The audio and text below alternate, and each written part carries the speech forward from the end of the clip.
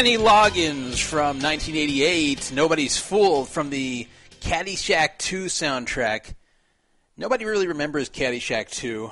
Like many sequels, it was very inferior to the original. And I knew that before I even saw it. Caddyshack is just a movie you cannot make a sequel to and have it be any good. There's just certain movies that are not fit for sequels, and that was one of them.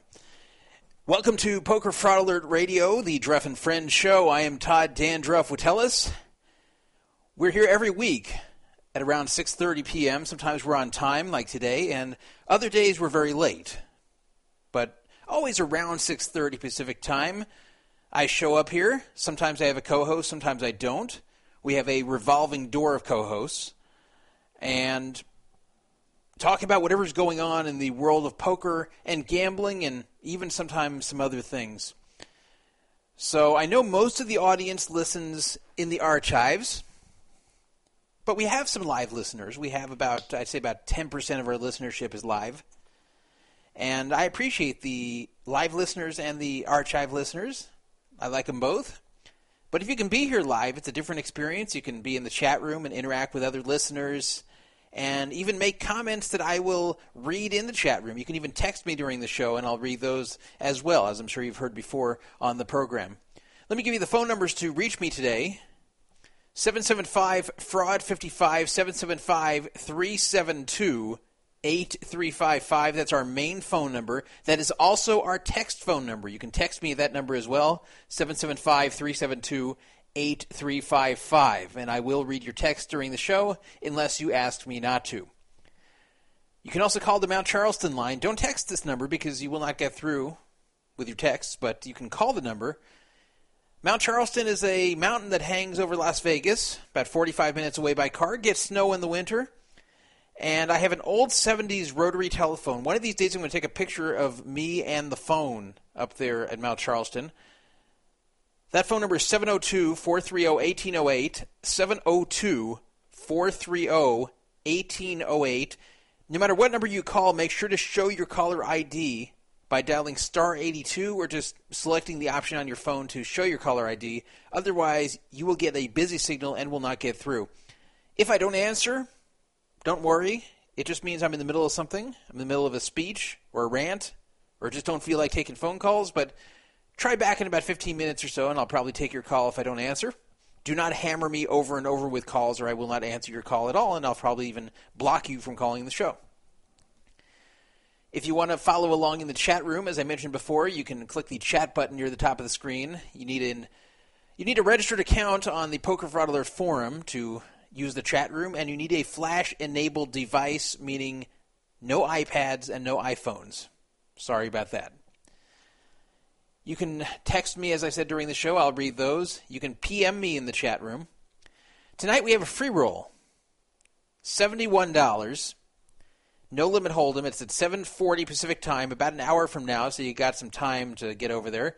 It's on the No Fraud Online Poker Room as usual. You can find that near the top of the screen on PokerFraudAlert.com. You need a separate account on the No Fraud Online Poker Room, but it's totally free. You don't even need any play chips to play the tournament. If you want to qualify for the free money, which, by the way, is cash, meaning I will give it to you any way you want, bank transfer, PayPal, check, cash in an envelope, I'll do it. But to qualify, you need a registered account on Poker Fraud Alert's forum dated June 1st, 2013 or before. June 1st, 2013 or before. If you do not have a registered account on the Poker Fraud Alert forum dated June 1st, 2013 or before, email me, dandruff@pokerfraudalert.com, dandruff@pokerfraudalert.com, and convince me you have been listening to this show at least 3 weeks. And tell me some things you've heard on those shows that are not listed in the show description. Basically convince me you're not just here to play the free roll. Here's the agenda for tonight. And by the way, the free roll, let me give you the names of the generous donors to the free roll, because I didn't put up the $71 myself. It actually came from our users, as it always does. L Train Koja donated $50. Thank you to him. He donated last week too. Hotshot74 donated $10 plus $5 for a bounty on Hockey Guy. So if you knock out Hockey Guy, you automatically get $5. And JStat gave $6. So thank you to the three of you. Total 71. The way it breaks down is first place $35, second place $16, third place $10, fourth place $5, and of course there's the $5 bounty on Hockey Guy. Reason it's kind of top heavy this week is because Hotshot 74 wanted his 10 to go all to first place. So whatever way you want your free roll donation to be used, I will do it. If you want to exclude certain people from winning, I'll do that. If you want me to donate it to a certain place, I'll do that. If you want me to pay last place, I'll do that. And I've done it before. It's your money. You can say the way that it gets used. That's the respect I show to the people who donate their hard-earned cash to this free roll. Poker Fraud Alert has actually had more money in its free rolls since the show started 2.5 years ago than any poker radio show or podcast in the world. If you add it all together, we've given away more money than anyone.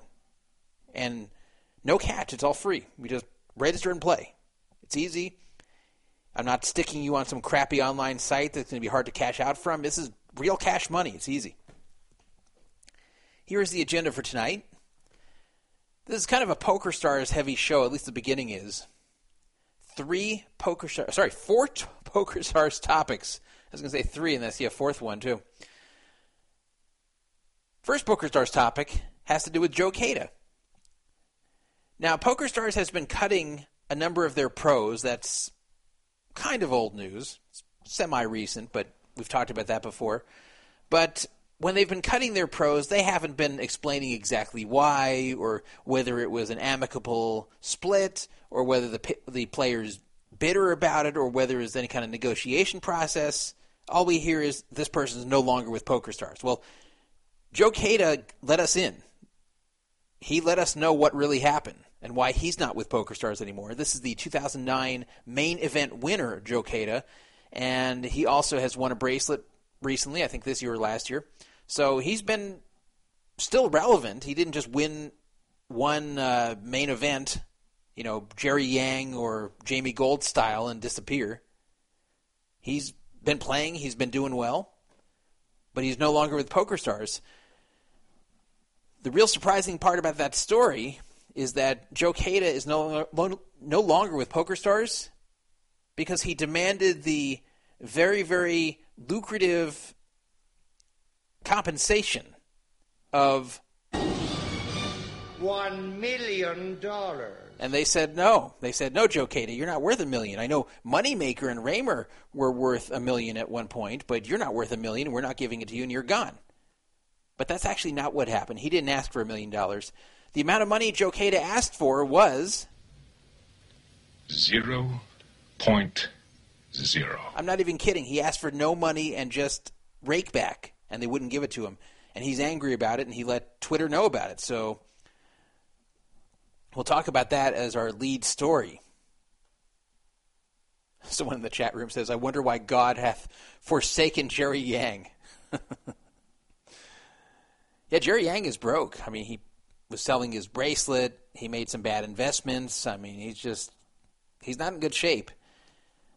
I think these guys already get off to a bad start because they have to give away so much of the money to the tax man, like about half of it. So you win $7 million, you actually end up giving about $3.5 million to the tax man, and $3.5 million is still a lot of money, but if you don't spend wisely, it can be gone real quickly. Second Poker Stars story. They have recently fired or released some affiliates, and the affiliates are angry. I was suspecting last week that Amaya, the new Poker Stars owners, are going away from the affiliate model, but that's actually not what's happening, and Poker Stars actually defends what they did and are explaining why they got rid of some of their affiliates. Third Poker Stars story. I always love playing videos on this show. That's one of my favorite things to do here. Some people have asked me before, do you enjoy doing this radio show, or is it like a chore for you? And I'll be honest with you, sometimes I enjoy it. Sometimes it's a chore, sometimes it's in the middle. But I know everyone is counting on this show being here every week, and I show up for it. I do it whether I really feel like doing it or not, or whether I'm excited about the topics to talk about or not. But one thing I really always enjoy doing is playing videos and stopping them and making comments during the videos. So tonight we're going to play the PokerStars propaganda videos. There's 2 of them, and talk about what PokerStars is trying to get across in those videos and what the real story is. Finally, about PokerStars, UK players, tomorrow was your deadline. Tomorrow you're going to be shut out of the site, and you would not be able to play with anyone except for other UK players. Well, that's not happening anymore. There's been a delay. We'll talk about what's happened there. Finally, a story not about PokerStars. Tom Dwan, Dur, has been dodging Jungle Man Daniel Cates for quite some time for this Dur challenge. If you remember, that was a challenge about playing very high stakes over a certain number of hands, and whoever comes out ahead at the end gets a gigantic prize. So that's old news, the Dur challenge. But what's also kind of old news is the fact that Tom Dwan has not been playing. He's been avoiding the Dur challenge. He has not been finishing it up with Daniel Cates. Daniel Cates is beating him, and he's quit. He hasn't officially quit, but he has not been showing up. Now, the agreement regarding the Dur challenge does have penalties for not showing up, and apparently Tom Dwan is not paying those either, and he's not explaining why. And we just have one very cryptic statement that he made a long time ago to Poker Fraud Alert member Seriously Serious that I think the only person on earth, really, who knows why Tom Dwan claims he's not doing this anymore. He claims it's an issue with Full Tilt. We have an interesting guess about that, by the way, on our site, but one of our users. We'll talk about that whole thing and what might be going on there.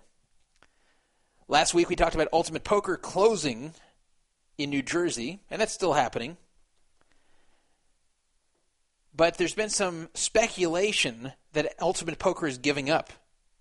They're closing in New Jersey. Their only other site is in Nevada, and they're not doing well over there. So maybe it's time to throw in the towel. I mean, they've been firing pros like it's going out of style. William Reynolds was one of them, and he fought with them last week. But it really looks like Ultimate Poker is circling the drain. But they put out a statement that they are not giving up. They're going to keep on keeping on in the Nevada market, and we'll talk a bit about that. Another Ultimate Poker topic, another pro has been fired. Jason Somerville could not come to terms with Ultimate Poker. It's not bitter, he says. He just said that, the way he put it is, I'm not a cheap date. That's what Jason Somerville said. I'm not a cheap date, and they could not come up with a figure that he felt was enough to justify him remaining a pro on that site. Now, him not being a cheap date may actually disappoint some of our listeners who I know are of the homosexual variety.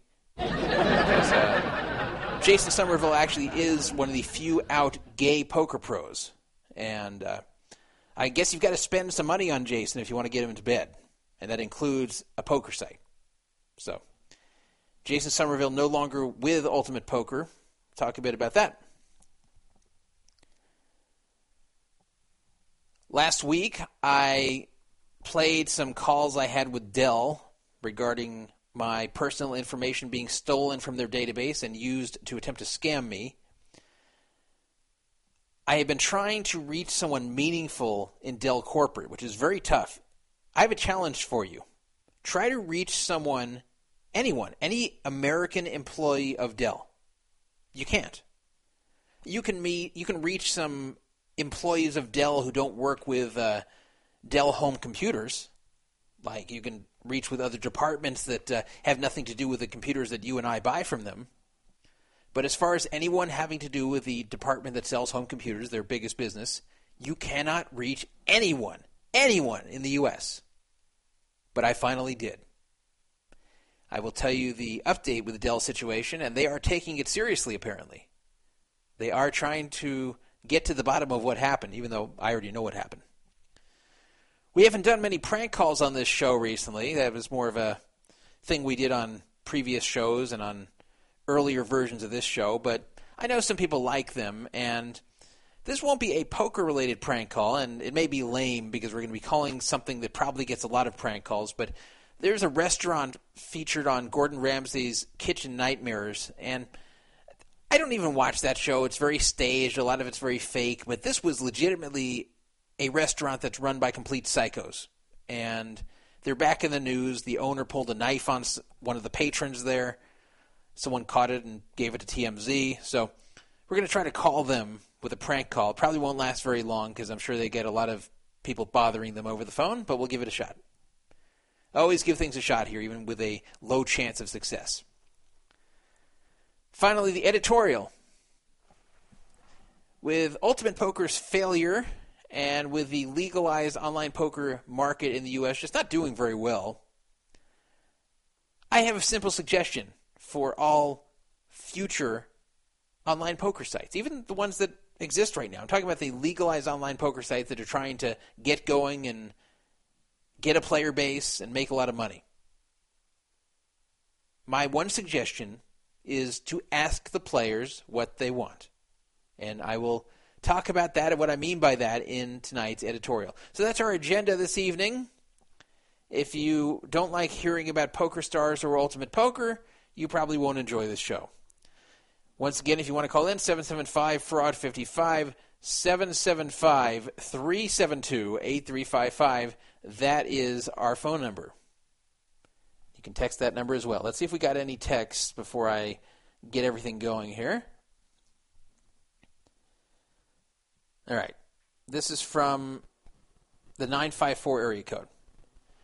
Druff, what up, baby? The sauce holding down the fraud in the Sunshine State. The Sunshine, that's hard to say. The Sunshine State. There we go. Tongue twister there.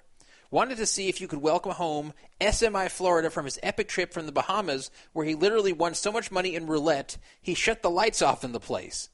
Love the show, Druff, and keep up the great work. Sauce. So that's from Hot Like Sauce, who was a regular listener to this show and then disappeared for a while. So glad to hear he's back. And SMI Florida, who donated to a free roll recently, good to hear that he made that money back many times over in the Bahamas and roulette, though I would not suggest trying that again. You got lucky, but it's a negative expectation game, and you will eventually get beat there. I don't want to be a downer here, but you will. But I'm very glad you won. I'm very glad you shut the lights off there in the Bahamas, and just don't give it back. Let's see anything else. Nothing else so far. 775-372-8355 is our text number. So let's talk about Joe Cada. Well, Amaya Gaming is the new owner of PokerStars. They purchased PokerStars pretty much so the Scheinbergs, the old owners, could get out of the business and PokerStars could move on to get itself licensed in the United States for legalized online poker, because they realized that the Scheinbergs still being involved was going to be a huge barrier to ever getting regulated and legalized in the U.S. And whatever shenanigans they would try to pull to pretend that Isai Scheinberg wasn't really in charge anymore, the U.S. government was going to go for that. The state governments were not going to go for that. So they had to get the Scheinbergs out and actually sell it, and they did. They sold it to Amaya Gaming. And at the time, I wondered, and many other people following this wondered, what changes would come to PokerStars? Did PokerStars need any change? Because PokerStars was a wildly successful company. They seem to do so many things right. Why mess with success? But every time a company buys another company, they usually want to put their mark on it in some way. There's usually some things that they discover that they just don't like, even with successful companies. Now, sometimes when one company buys another, they ruin a very good brand. Other times, they actually improve it, and other times they kind of just stay the same, even if they change a few minor things. Well, Amaya hasn't made radical changes yet, but where they are starting to make changes is in marketing. They already got rid of various pros, various sponsored pros, and I think that was smart. On August 16th, I announced that Humberto Brenes and various other PokerStars pros were fired. So I agreed with that, actually. I think that pros who work for poker sites are not returning to the site the value of what they're being paid. They're just not.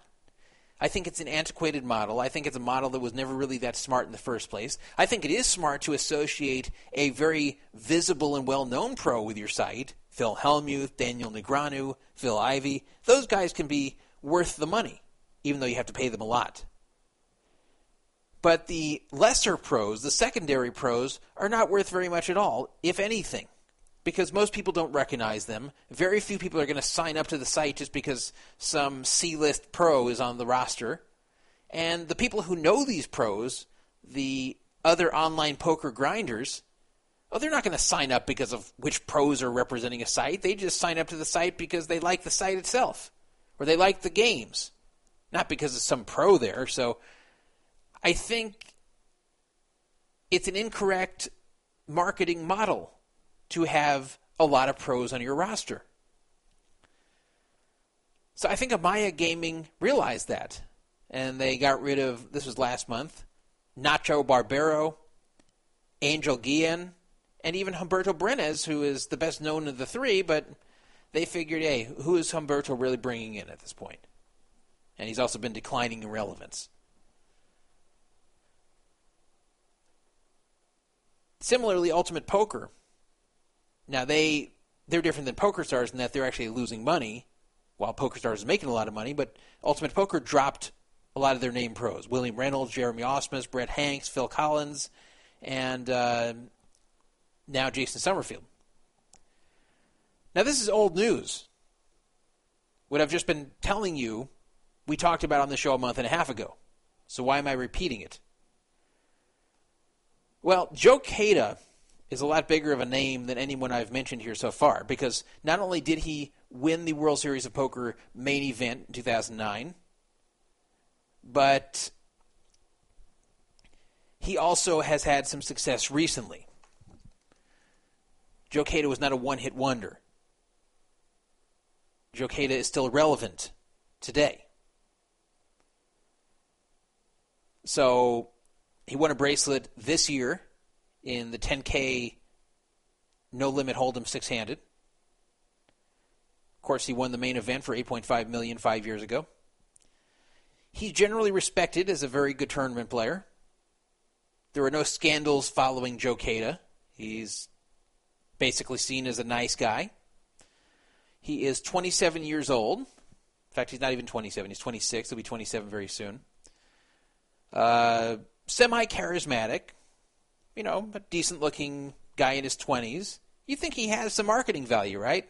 It's not like some 60-year-old guy who they say, no one's going to want to be like him. No one's going to look up to him, so, screw it. This is someone who really fits the demographic they're trying to go for.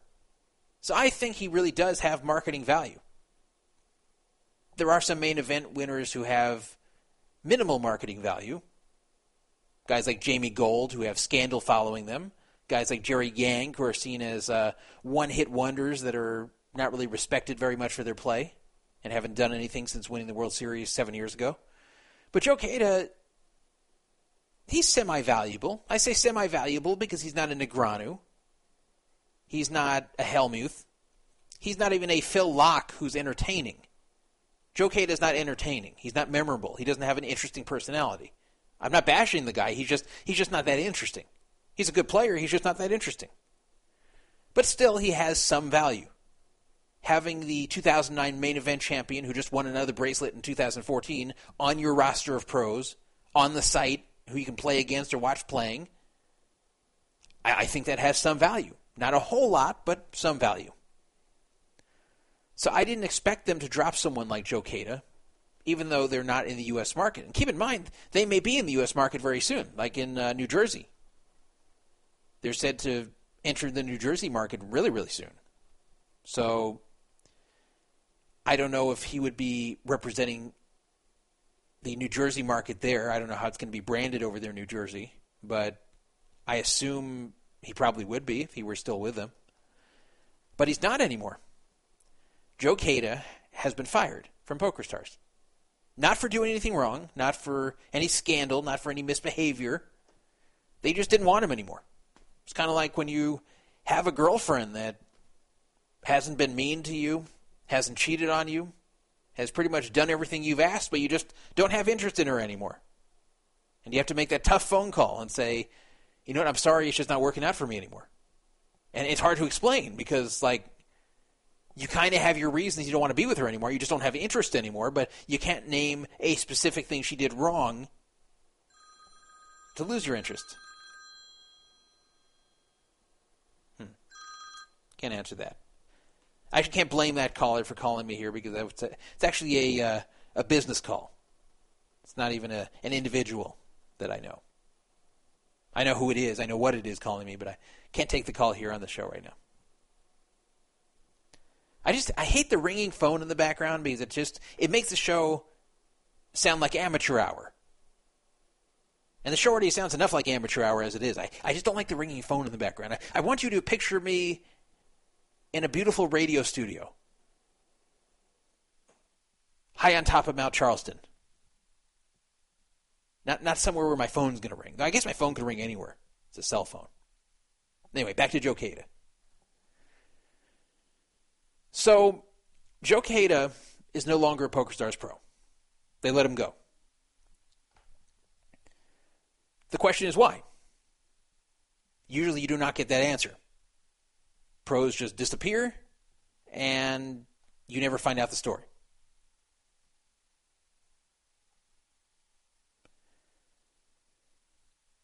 So, we did find out the story. Because Joe Queta himself gave us the story.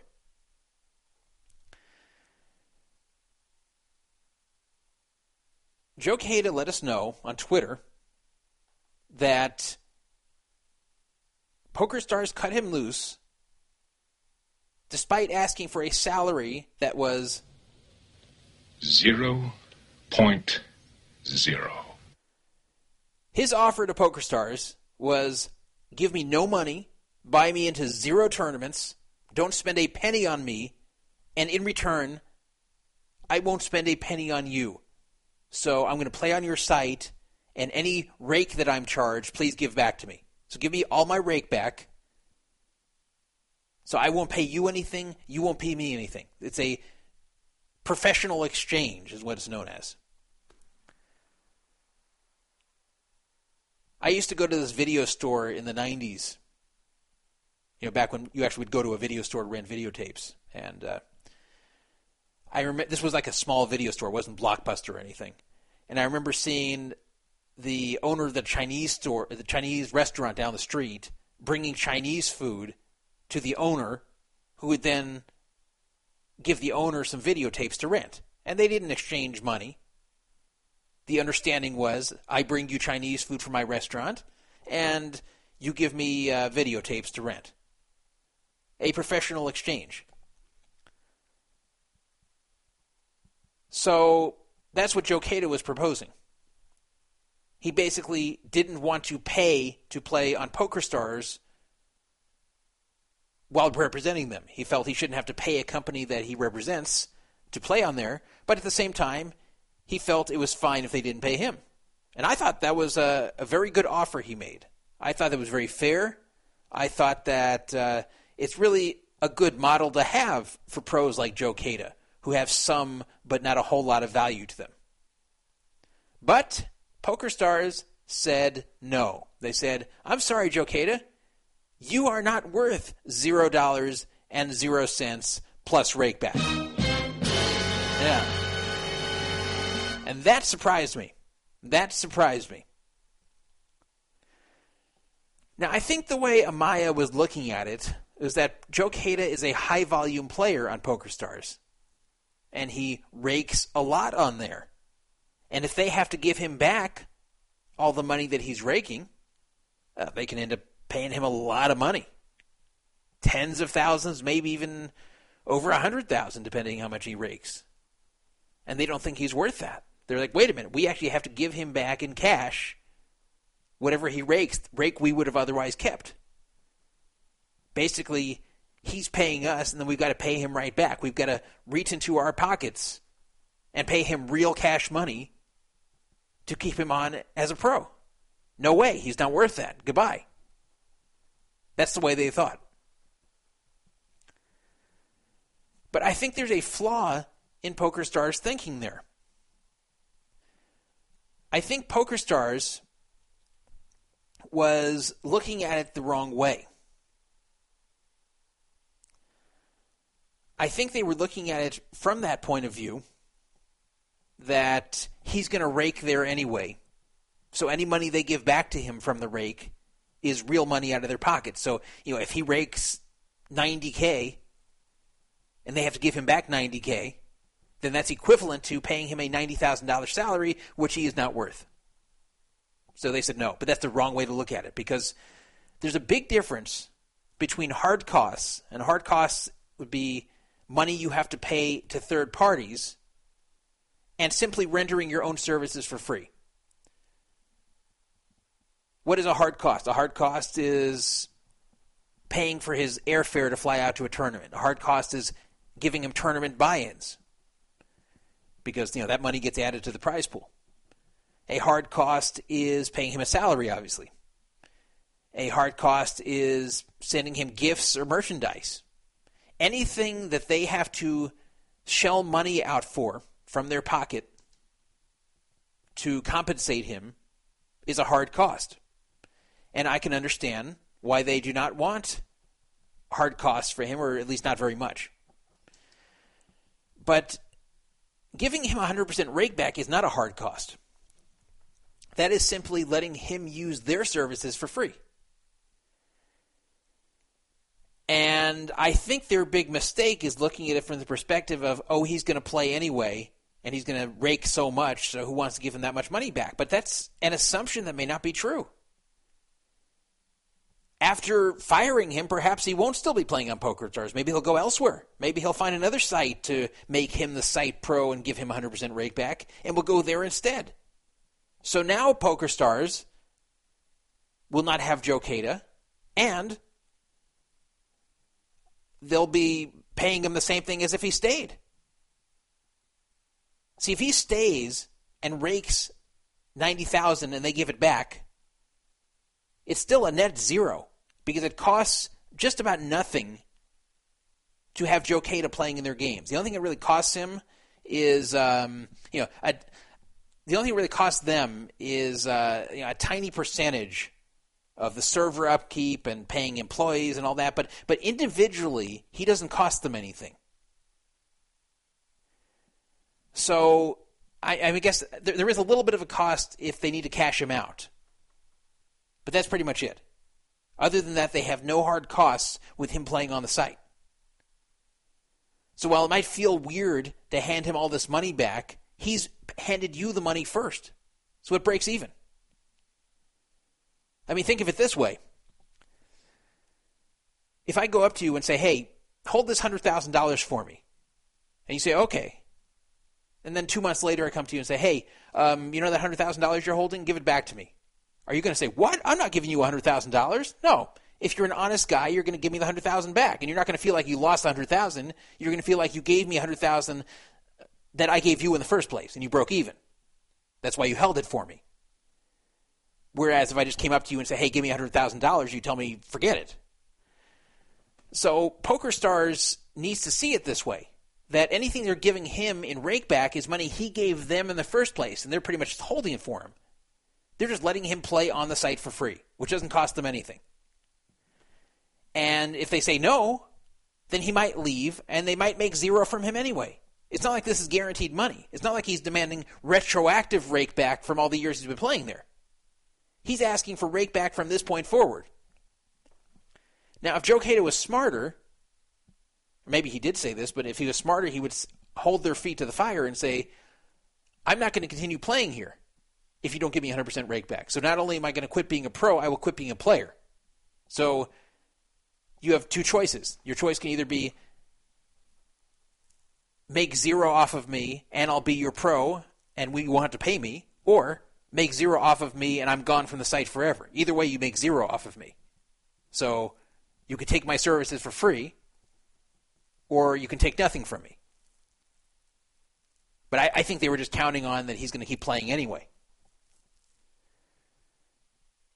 But comping automated electronic services, which is what Stars is doing, is one of the best things you can do as a professional trade, because there's almost zero real cost to that business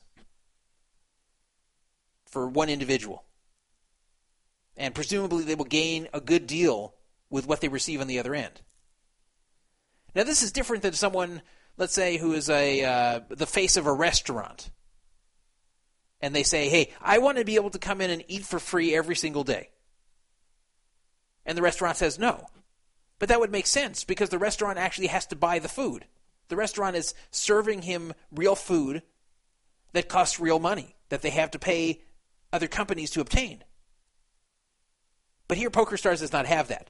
They have a computer that runs itself. They pretty much don't have to lift a finger for him to be playing in their games. So unless they think he has zero value, they should give him this rake back. Now, let's say I came to PokerStars and said, hey, I'm going to move to Canada, so I'd like you to make me a sponsored pro and give me 100% rake back. If I said that to PokerStars, their response would be, and rightfully so. They'd say, what value are you? And I'd say, well, I won a bracelet 9 years ago. And they'd say, and they'd be right, okay? But Joe Cada, he won the main event. He won a bracelet this year. He's worth rake back.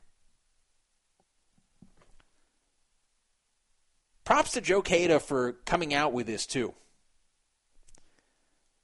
He does hurt himself a little bit with getting sponsored from other sites, and that's why a lot of other players don't do this. But props to him for making this public and saying, hey, this doesn't make sense. Am I really worth nothing more than rake back? Or am I not even worth that? Not nothing more. Am I not even worth rake back? That's what they're telling him. By the way, someone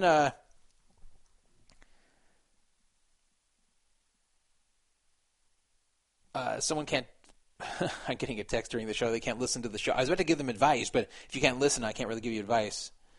So, I hate getting texts like that. Someone wants to listen and can't. Well, I guess they can download it. Anyway, I think Amaya made a mistake. Beer and Poker saying in the chat that I'm going to wait too long to make the prank call. And then the restaurant will be closed. I think he's raising a good point here. Now, the restaurant's in Arizona, and they're in the same time zone as the Pacific time zone in the summer. So it's only 7:13 there right now, so they're still going to be open for quite some time. But I will try to call them not at the very end of the show. You raise a good point. Beer and Poker also says in chat, the only marketability Joe Cada has is in America where nobody plays on PokerStars, or can play on PokerStars. That's partially true, but he's still a main event winner, and that makes him marketable everywhere. As I said, he's not worth a whole lot at this point, but he's worth something. And keep in mind, PokerStars is entering the U.S. market very soon, very, very soon in New Jersey. And he's worth something there. He's worth something. I mean, it's rake back. That's it. They're making it too complicated. It's very simple. He's saying, you won't pay me, I won't pay you. Let's cooperate. I'll promote you. You don't charge me to play there. Easy. Easy. It should have been. But I will say that Amaya is making the right decision for the rest of the lower name pros, the rest of the pros that aren't really pulling their weight as far as the value they're bringing to the site. I think Amaya is smart to eliminate that. I think it's a needless expenditure. I think that they have been auditing this, and if I were in charge, if I owned PokerStars, I would do the same thing. I would start firing pros. I would start paring down the affiliates. I would really start changing these things myself. I've been saying these things for a long time myself. So I can't question what Amaya is doing, but this weird thing with the rake back, I think they're looking at it the wrong way. Anyway.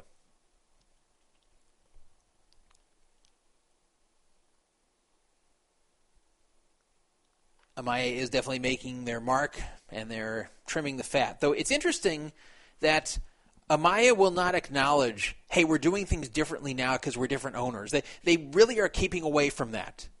They're really trying to make it seem like this has nothing to do with the new ownership. They've even said that before. Oh, no, we're not firing these pros because we're the new owners. It's just time to go in a different direction. Just happens to be right when we take over. It's not, though. It's definitely them going on a new marketing strategy in some of these areas, and they're right. Crypt wants to know, who is Amaya, and he wants to see pictures of her. No. It's a good question. I never looked at Amaya. She may actually be hot, and I've been missing the opportunity to talk about that. Alrighty, next PokerStars topic. Enough about Joe Cada. I've talked that one to death. PokerStars is defending the release of various affiliates. Now, what do I mean by affiliates? Well, I go way, way back in online poker. I first deposited onto an online poker site in February 2001, just a month after I started playing poker. I played my first hand of poker in January 2001.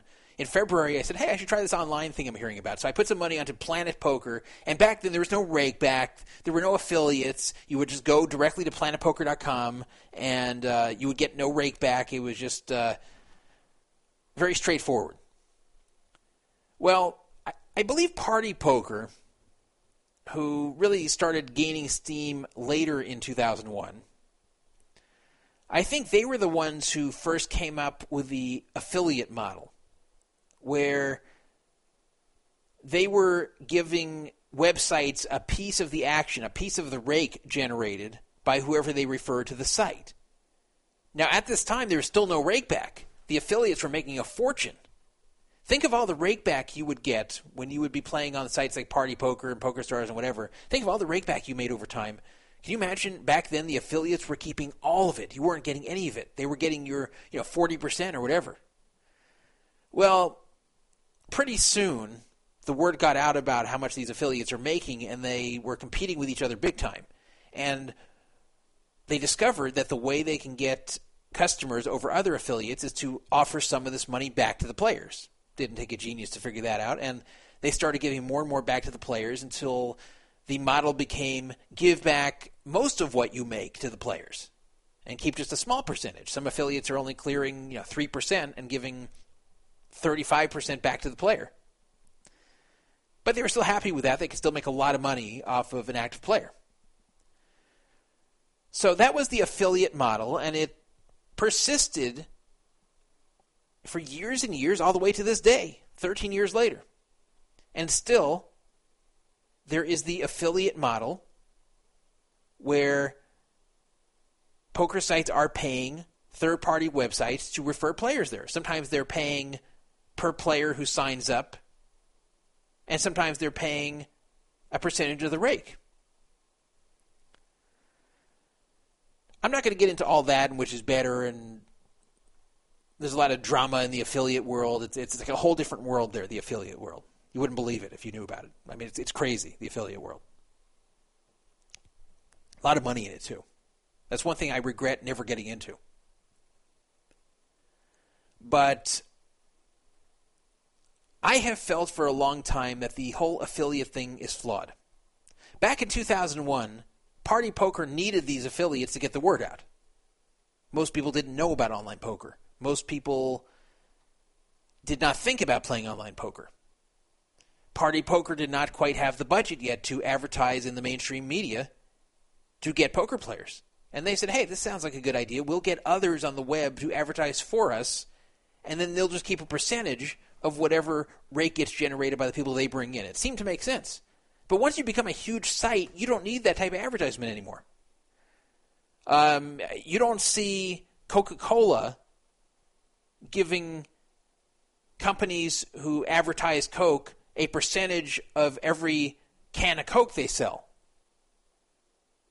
They pay them a flat rate for advertising, and that's it. Sometimes a company can become so big and so much of a monopoly they don't even have to advertise.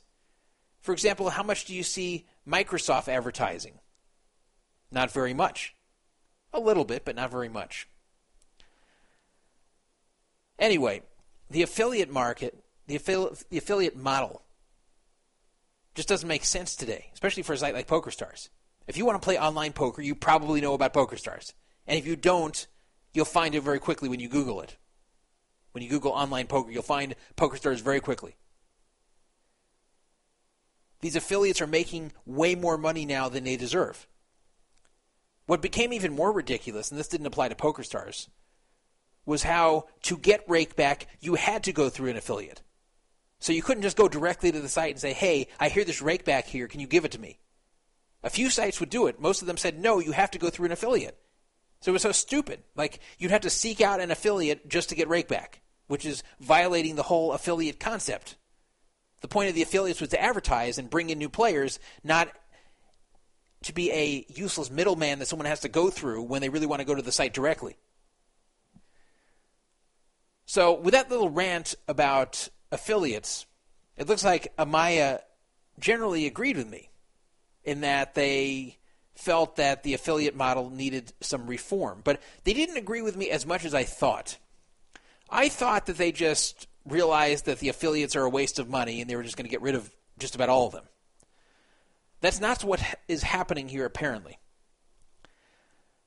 PokerStars has been firing what they call the unproductive affiliates. The affiliates that are no longer bringing in a lot of new players to PokerStars. It doesn't really matter what they've done in the past, but if you have not brought in a lot of players in recent times, then PokerStars does not want you as an affiliate anymore. That's what they're doing here. They're not just getting rid of all affiliates. If you're still bringing in a lot of players to them, they are still happy with you and you're still going to make a lot of money from PokerStars, and they're not going to fire you, apparently.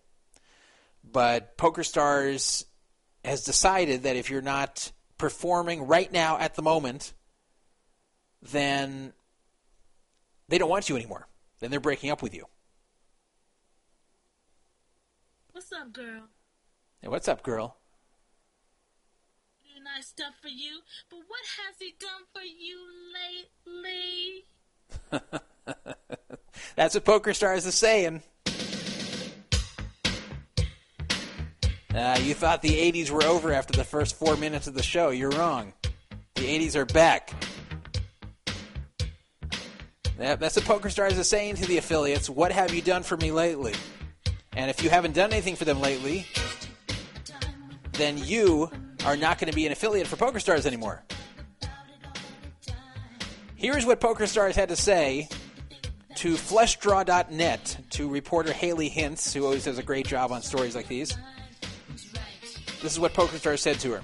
PokerStars has agreements with thousands of third-party websites, thousands, also known as affiliates, to market our services to new players and encourage them to play at PokerStars.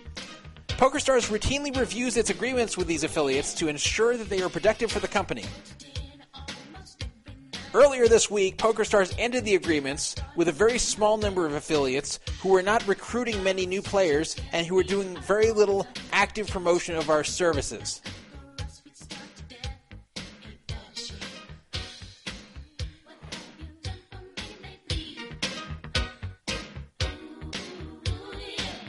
Yeah, so that's what they're saying here is we don't care what you've done in the past. If you're just going to sit on your ass and leave your website basically untouched and you're not promoting everything PokerStars has to offer and you're not promoting PokerStars' new innovations and their new promotions, and if you're not actively trying to get players into PokerStars, you're just sitting on your ass and hoping people stumble upon your website when they Google PokerStars affiliate code or whatever, the PokerStars bonus code. I think that's what you Google and come up with these affiliate names. Because this is the way the affiliates get credit a lot of times is people go sign up for PokerStars, and it says enter bonus code if you have one. Well, of course you're going to want to enter one. Like everyone's going to go to Google at that point and say PokerStars bonus code. and then it comes up, and then you enter one of these affiliates' codes. And I always thought that was stupid. That's like, again, violating the whole concept of the affiliate thing. But anyway, they don't want the affiliates that are doing nothing to promote PokerStars and are just leeching off the system and are basically picking up a few players by luck through a Google search. They want only the affiliates that are actually actively trying to promote PokerStars. So they're still okay with having affiliates, but the affiliates have to be working hard. It's kind of like being in a relationship. I keep using this analogy about relationships somehow, but it's kind of like being in a relationship and your girlfriend dumping you because you don't try anymore. You don't do anything nice for her anymore. You don't ever listen to her. You don't spend time with her. You stop working out and your stomach gets fat. And your girlfriend's like, you're not trying anymore. You're just going through the motions now because you have me already. And you know what? You're gone. I'm going to go be with a guy who tries. That's basically what PokerStars is saying here. And some of the affiliates are pretty angry about this because they feel that they have done a lot for PokerStars in the past, and the PokerStars owes them some leeway here.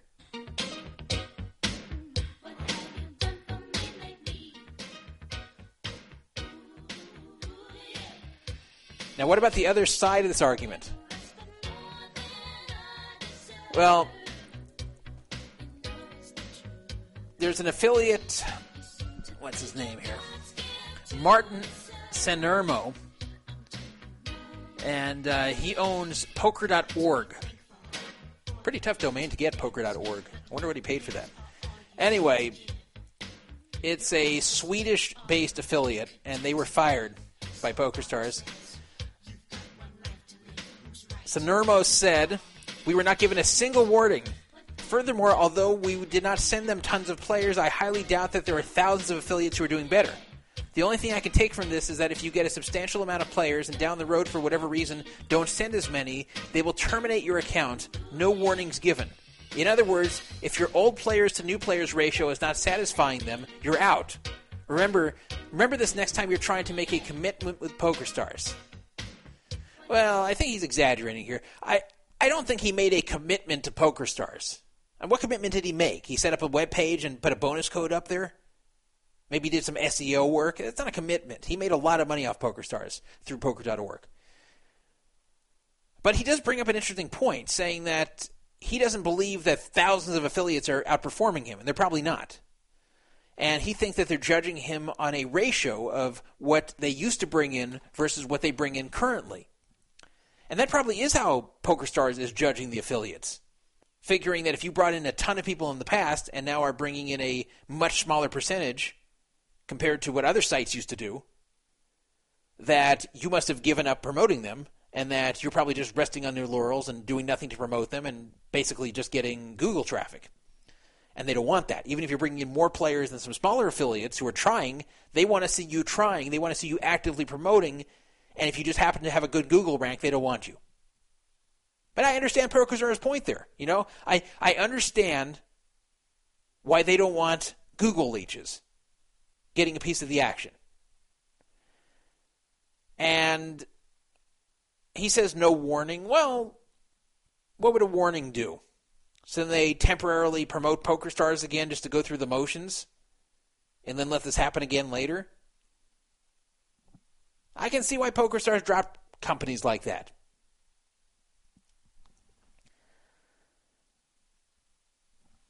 So that's what happened. PokerStars also terminated a shady affiliate known as Best Odds Corporation. Daniel Moravec is the owner of that, and he was known as an aggressive affiliate, meaning that he did some shady things to get players over other affiliates, from what I've been reading. So apparently PokerStars got rid of him too. I guess PokerStars doesn't want you if you're either just resting on your laurels and living off of past Google glory, or if you are engaging in shady tactics to get players over there, trying to basically steal them from other affiliates in some ways. He was terminated for, quote, predatory reasons. Yes, there's predatory affiliates out there. It's a crazy world out there.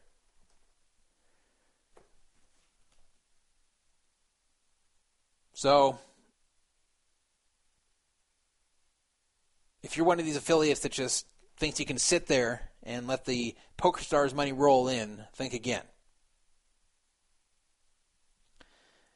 Got a text message here from Gay-Jew Magoo.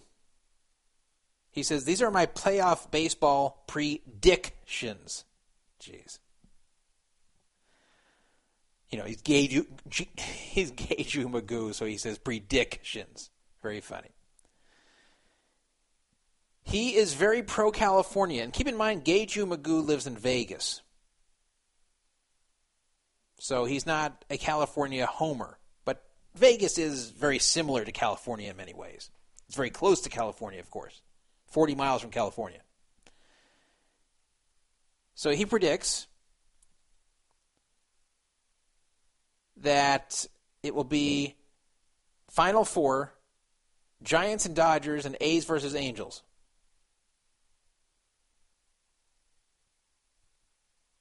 I don't think that'll happen, but possible. I don't see the Giants beating both Pittsburgh and Washington, especially Washington. Washington's a tough team because they have a lot of good pitchers. There's a lot of tough pitchers on that team. The Giants are just a flawed team. They were good enough to squeak into the wild card, but they had a number of losing months. They had a number of slumps. They're just a flawed team. They're not a bad team, but they're just not that great. I don't see them beating a team like Washington. I think the Dodgers will beat the Cardinals in the first round. I think Washington will roll over whoever wins that wild card. Dodgers and Washington, I don't know. It's two good pitching teams against each other. Or at least the Dodgers have two really good starters, and beyond that, not so good. But in the Dodgers' defense, their top two starters are better than the top two starters of Washington by far.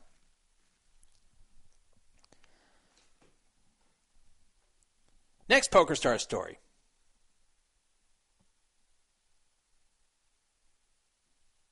Oh, S-Double just mentioned to me that Gay-Jew Magoo is a tool.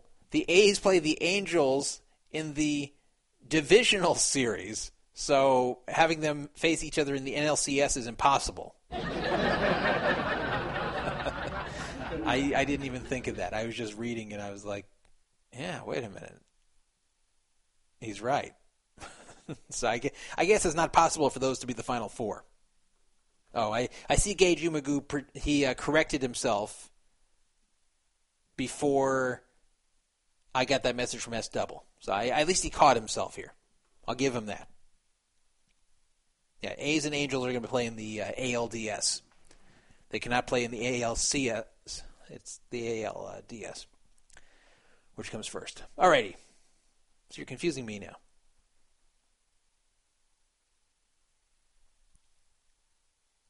Yeah, and I said NLCS, I meant ALCS. I'm sure you guys caught that too.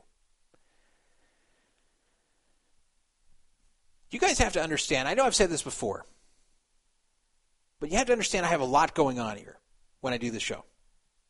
I have to think of the next thing to say. I don't have a co-host here tonight.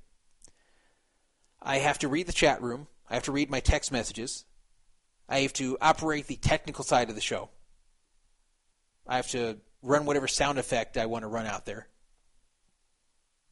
It's tough, I tell you. It's actually a lot tougher for me to do this show than it is for radio professionals who go into a studio and have everything done for them.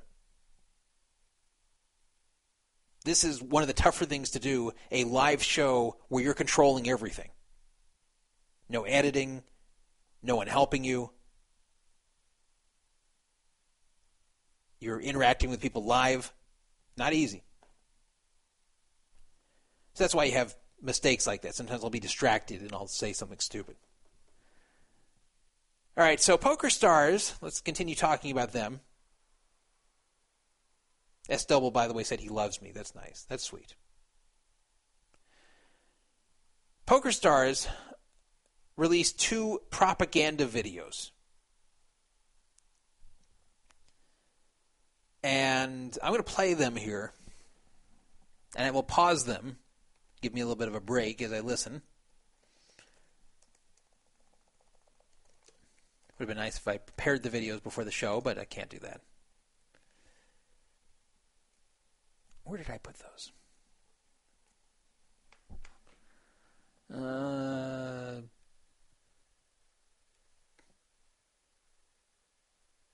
I could have sworn I posted about them on my site. I was trying to find them on my own site, and I can't. So let me go find them on another site. Sorry about that, people. I was sure I had them on Poker Fraud Alert. I think I just imagined that I posted about them. Like, I remember seeing these videos, and I got to post these on Poker Fraud Alert, and I thought I remembered posting them on Poker Fraud Alert, and I can't find them. Kind of embarrassing. Anyway, here we go.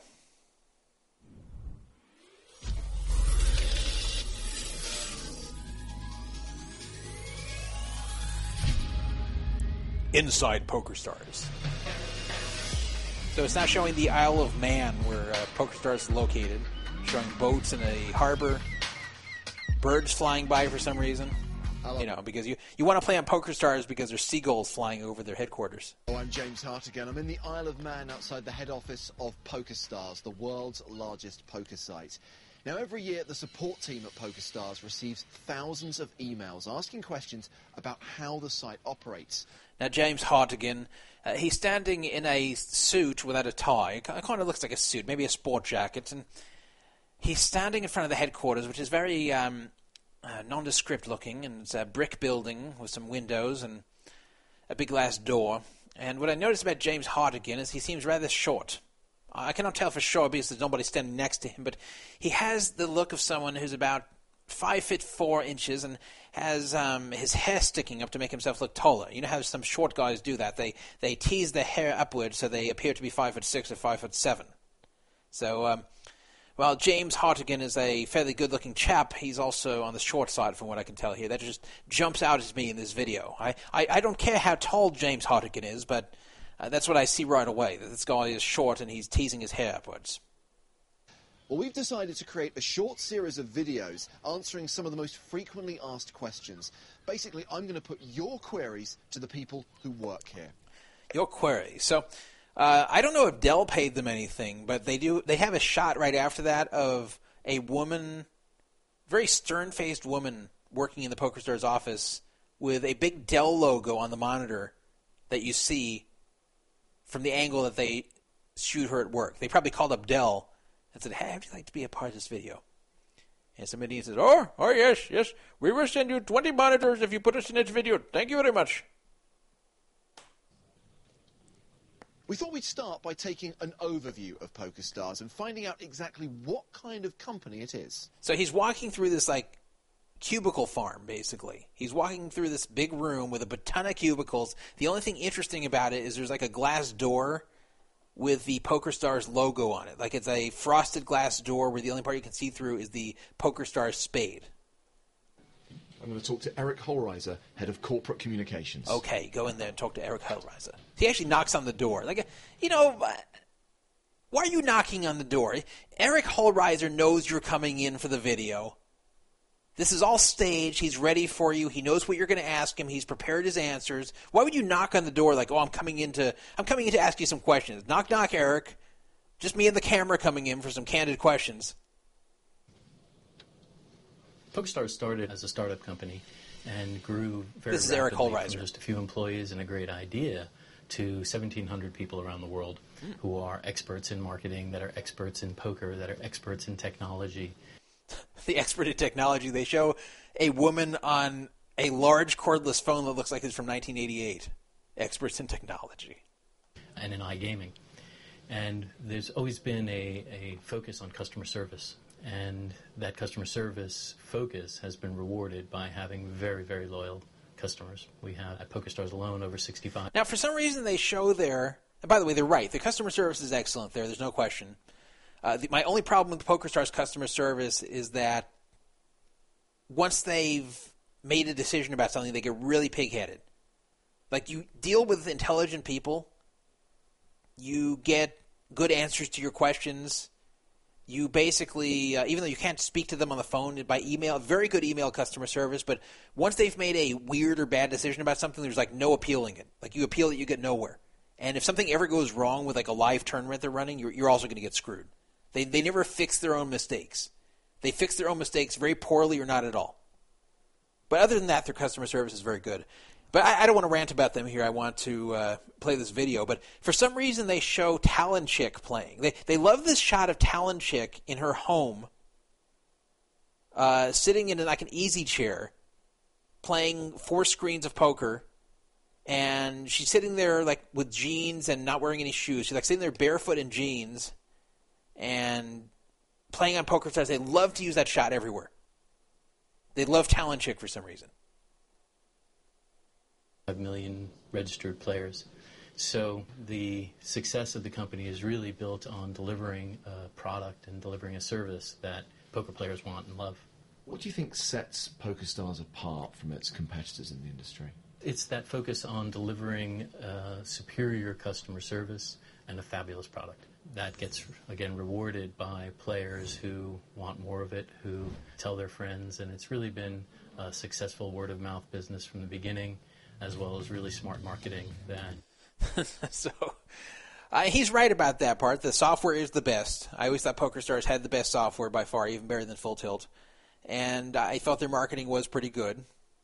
When he says smart marketing, they show this funny thing of Negreanu, Liv Bory, and Elke walking through this kind of weird alley in Europe, kind of like in a kind of a stupid looking, almost like the way the Full Tilt guys used to walk when they were together, like this arrogant, puff your chest out, walk down the hall thing. So they're showing that. It must have been part of a commercial. Made a promise that we could deliver on, and that is the kind of opportunities that players are looking for at all levels of expertise. And since its inception, what new areas has the company expanded into?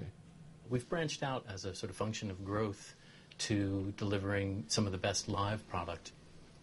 Our live events are among the most prestigious in the world. We also are... Yeah, you branched out to live products. Let's talk about your live product.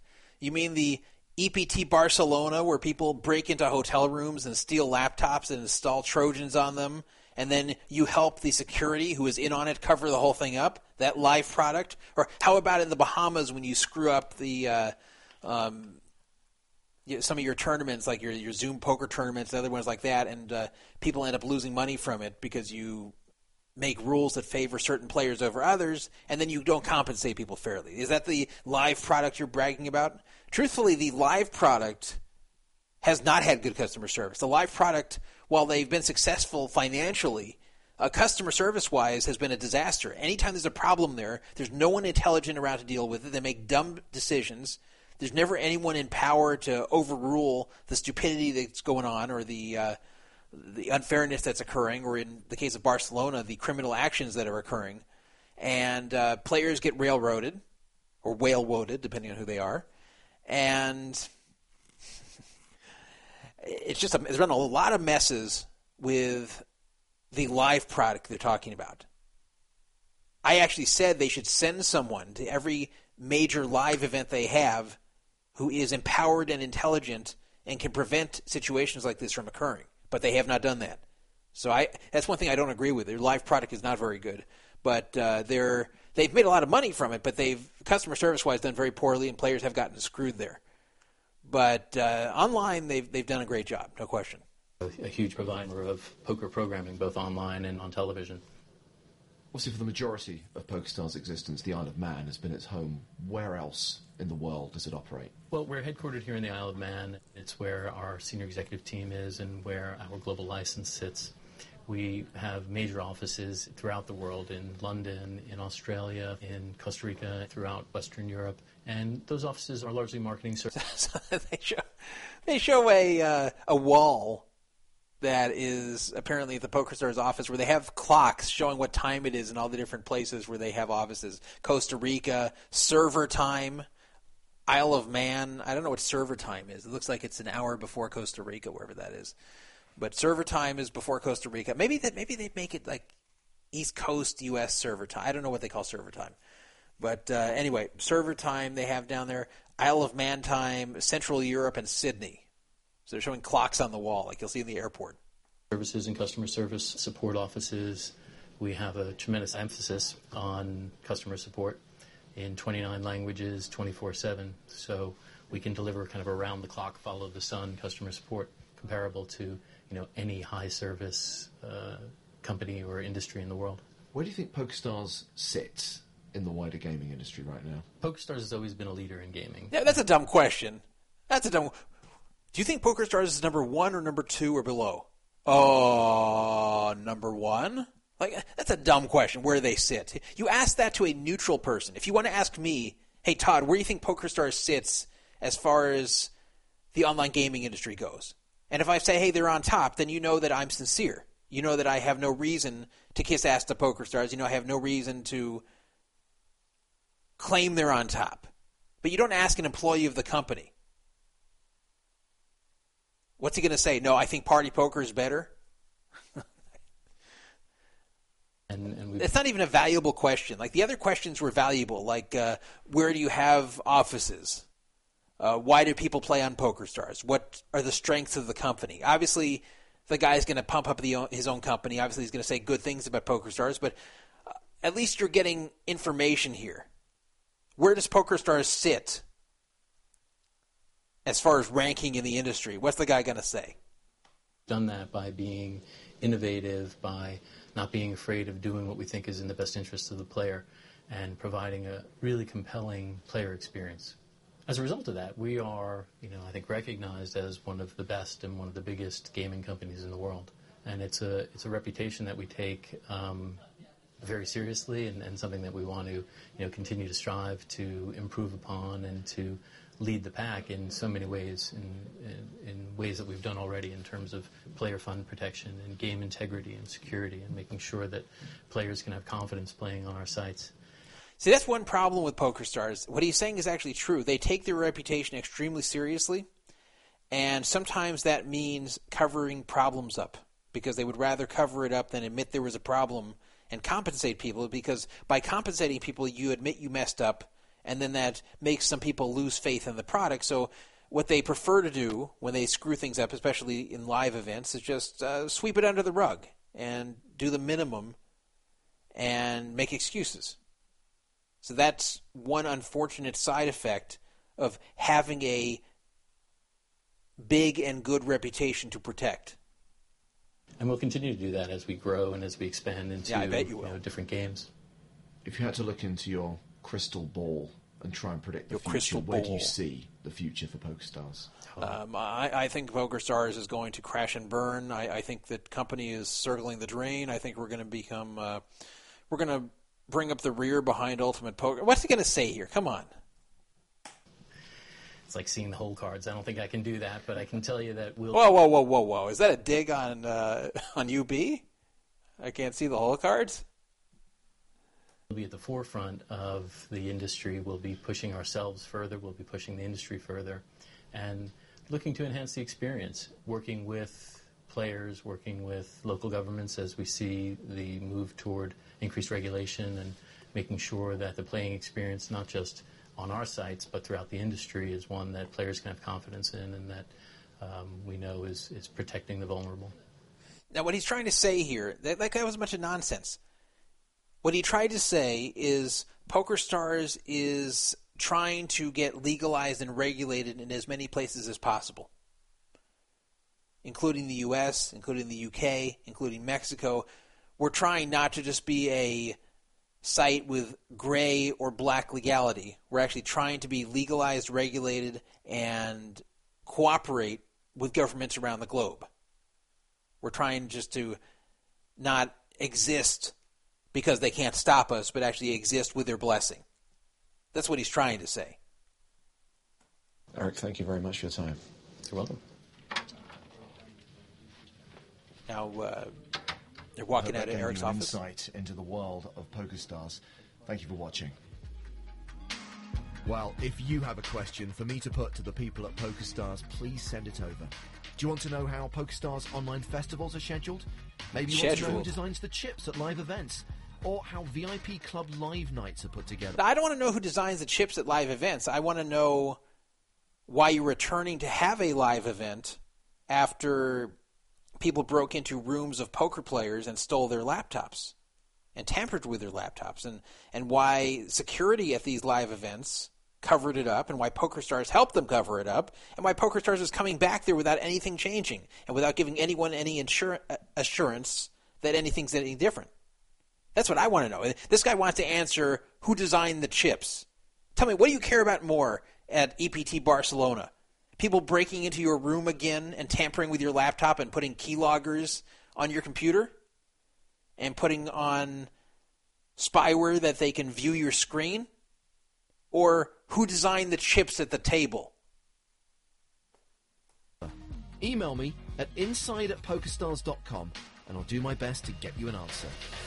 I'll get you an answer if it's a trivial question that will not cause any sort of controversy and will fit very well into a propaganda video. Okay, so here's part 2 of the PokerStars propaganda video. Same guy. This is about your money on PokerStars. This is PokerStars basically saying, we're not Full Tilt. We own Full Tilt now, but we're not old Full Tilt. We're not UB. We actually have your money. This is the attempt to assure you that your money is safe. Which, by the way, I believe it actually is. I don't doubt that.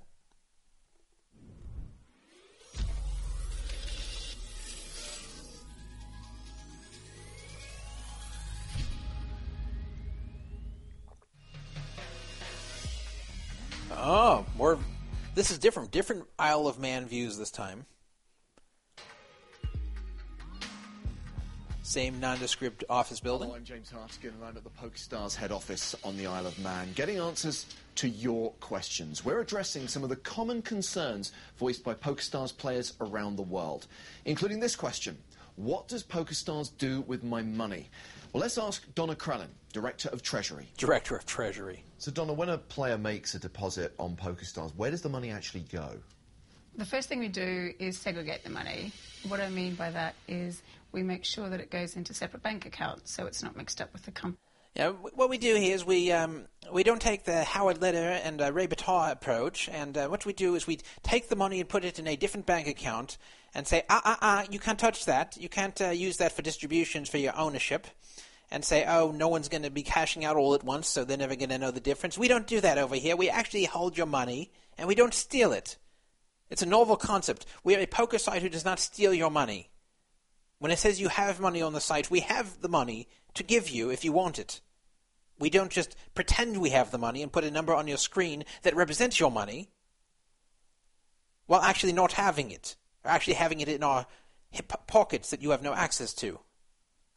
Companies' operational funds or their working capital. So we put it into specially set up accounts that are segregated. Now, this is weird. This woman's in the middle of talking, and she's talking to James Hartigan here, having a nice conversation about your money. All of a sudden, you're kicked out of her office. You're booted out of Jona's office, and you're outside of her office now looking in. You're looking at the nameplate on her door, Donna Krellin, and you're looking through a tiny window and seeing her talk to James. So it's like, we're talking about your money, but you're not allowed to be in here. We're kicking you out. Get out of here. Get out of here, player. You don't get to know where your money is. You sit outside while the grown-ups talk. From that operational money. I noticed that you say accounts, plural. Those funds are... Yes, I said accounts plural because there's more than one player account on PokerStars. I know it's a surprise to you, but yeah, we have more than one player on the site. Between banks, because we wouldn't want to have all of the money with one bank. I mean, I think we've all learnt a lot since 2008, so it's important for us that we're not exposed to the risk of any one bank. Obviously, PokerStars has a lot of overhead, a lot of operational expenditure. Is there ever a temptation that, we've got a big marketing campaign coming up, maybe we could borrow from the players' money? Oh, yes. We actually got some advice from Chris Ferguson after he left Full Tilt. He said there's completely kosher to do so, and he said, look at me, I'm walking around Las Vegas, I'm eating Chinese food, and nothing's happened to me. They didn't take my money. I'm walking around just fine. Yeah, they don't respect me too much anymore, but I kept all the money. I didn't go to jail, so it's just jolly good to do that. No, never. It's obviously part of our license that we keep those funds separate, which is, of course, very important. But also, before the regulation, we had our funds... James Hartigan's nodding his head like, oh, interesting. I didn't know that. I thought you may have been dipping into the marketing funds. Thank you. Thank you, Donna, for telling me this. Wait, who's this guy? Get him out of our office. Get him out of here. Segregated anyway. We do reconcile the account daily to make sure we always have enough. And it's the first thing we do every day. And for my team, it's the most important thing. One of the first things I noticed when I came to work for PokerStars was how important the players are. Wait, hold on a second. You're telling me every morning when Donna comes in that she says, well, yesterday we were in the black by $100 million, but I think that just in case between when I went home at 5 p.m. last night and 8 a.m. this morning, perhaps the $100 million were in the black is gone away somehow. I need to make sure that our funds are still there. Oh, they're there. Okay, very good. Every morning they check that they have enough operational funds. I highly doubt that. I do believe that PokerStars segregates the money. I do believe that PokerStars has all the money to cash us out if we all had to cash out at once. I mean, they did it once for all the U.S. players. They paid us very fast. They really had the money. I believe they have the money. I believe they are segregating the money. But they're not checking every day that they have enough money to operate with. That's just something they say so the players feel good. Obviously, this video, James Hartigan did not really have a concern that PokerStars was dipping into the player money for marketing. Obviously, they staged these questions very carefully to mimic what a player might want to know and to assure them we're not stealing your money. To everybody in the company, and that certainly carries through to looking after the player funds. So because of the nature of the player's money being held in a separate account, does that mean it's always available if the player wants to cash out? No. It's usually available, but we have these weird rules. Like, let me tell you something that happened a long time ago. Actually, it wasn't too long ago. It was a few years ago. But we had a player on here whose name was Reggie Man. He used to own the Donk Down website. Maybe you've heard of it. Reggie Man staked a lot of different people on PokerStars to play tournaments. And we said, oh, Reggie Man, we appreciate you giving your hard-earned money to our other players who can't afford to play these tournaments, and this way we make rake from them, and we're very happy with you doing that. But then one of your players named Brad L. actually won a lot of money in a tournament. He won $500,000, and by the staking agreement, Brad L. had to send half of that to Reggie Man, so Reggie Man had $250,000. Well, you would have thought that here in PokerStars that Reggie Man could get his $250,000, but we actually told Reggie Man, you haven't been playing on the site enough, and we're not letting you cash it out. And Reggie Man said, no, but I've been staking the people who have been playing on your site. And they said, no, we don't care about that. You have to rake an obscene number of hands to be able to cash out your money. We told Reggie Man that, and we're very proud of that. And that's the PokerStars customer service that we're proud of. Yep, we always have funds available, liquid cash every day, so that we're always able to meet the demands of the players. Thank you very much, Donna. Well, hopefully that's answered your questions. I just noticed something. Donna is sitting there with a big orange cup of coffee and a glass of water next to her. She's got coffee and water. So, like, if Donna is not feeling awake enough to check that the money's all still there, she can take a sip of the coffee. But if she's just feeling that thirst, she can drink the water. She has water and coffee. That's how seriously she takes her job. Now, James, he just has water in front of him. Keep in mind this interview lasted 2.5 minutes, but if they needed that coffee to keep awake or they needed to drink that water to hydrate during those 2.5 minutes they're asking these questions and answering them, they had it available. Thank you very much for watching. So what would you like me to find out about on your behalf? Are you interested in how PokerStars promotions are put together? Are you interested in why people staking one another cannot cash out their money when someone finally hits a score? Are you interested in wondering why PokerStars is willing to keep the rake money of horses that you stake, but when that horse actually hits something, we won't let you cash it out? If so, email inside@pokerstars.com. How PokerStars hosts are trained to oversee online deal negotiations? Or how EPT dealers are picked to attend the tour? Send me your question to inside@pokerstars.com. We pick EPT dealers by finding out if they are willing to take a side job with breaking into rooms and stealing laptops. So if you have any expertise, in addition to your dealing expertise, if you know how to break into hotel rooms, if you know how to quickly install keyloggers or spyware onto laptops, if you know how to get past laptop passwords, these are all valuable skills. If you're good at surveillance and being able to tell when a player leaves his room for a while, this is a very good skill to have, and you can go work for the EPT. Email us inside@pokerstars.com. I'll do my best to get you an answer. An answer.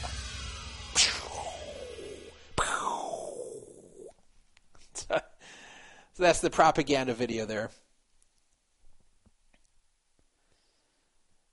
Someone named Mudbutt, I hate to say that name on this show, Mudbutt is saying he won the poker tournament last year and last week, not last year, and he wants the money to go towards tonight's tournament. That's not really fair, as the tournament started 20 minutes ago, but Mudbutt, please PM me on the site, not on the chat room, but like actually on the forum, or email me, dandruff@pokerfraudalert.com, and tell me how much you won, and just remind me so I know to put it on next week. Thank you.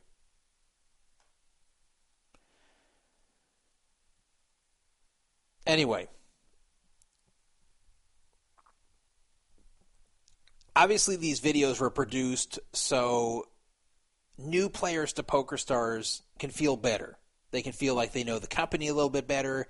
They can feel like they understand why PokerStars is an industry leader. They feel like they can trust PokerStars. They can feel like their money is safe. And I admit, if I show this to someone who is very new to the world of poker, the world of online poker at least, they might be impressed by this. But anybody who has any knowledge of the industry just sees this as a lot of fluff. And obviously we didn't really learn anything from it.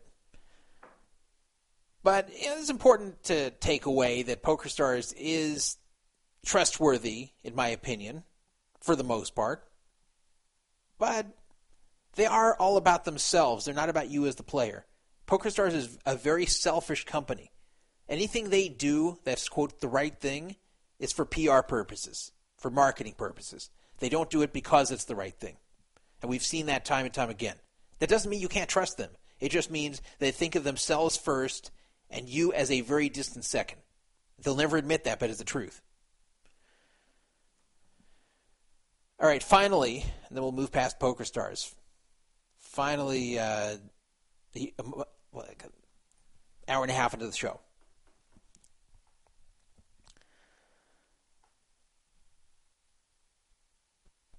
PokerStars, as alluded to by this Eric whatever in the first video, they're trying to get themselves licensed and regulated around the world. They're no longer satisfied just being a company that runs afoul of the law, or a company that runs without the permission of various jurisdictions that would rather they're not there. So whenever a jurisdiction expresses some concern that PokerStars is operating without a license, PokerStars tries to work with them to get a license. That's smart.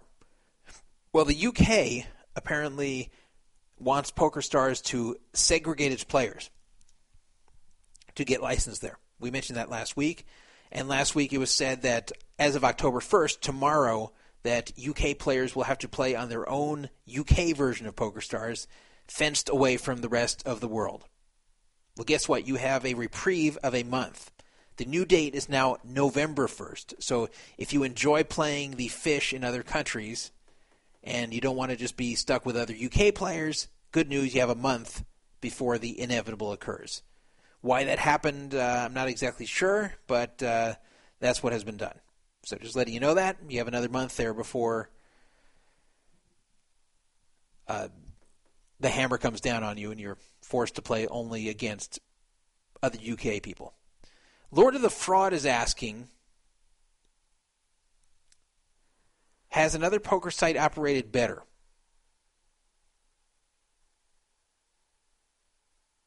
Oh. This is interesting. I think I was wrong. I'm being told it's not ring-fenced in the UK. Well, then what are they doing? That's what I always thought this was about. I know that they changed it. Let me go take a look at this. Have I been wrong about this the whole way? Kind of embarrassing, if true. I need a fact checker, I think. I do have a fact checker. I mean, I guess it was KevMath who first brought this up, that I was incorrect about the ring fencing for UK players. Let me see here. Let me look at a news story about this.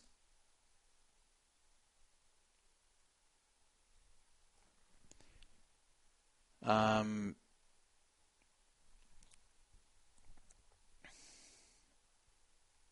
is a long article. I don't know. Maybe someone in the chat room can help me here.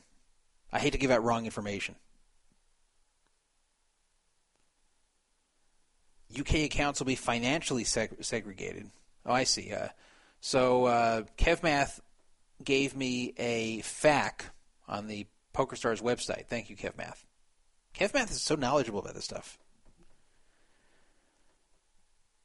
It says you'll still be able to access the same great games and tournaments. You'll be able to play against the same players as you did on PokerStars. The player pool will not change.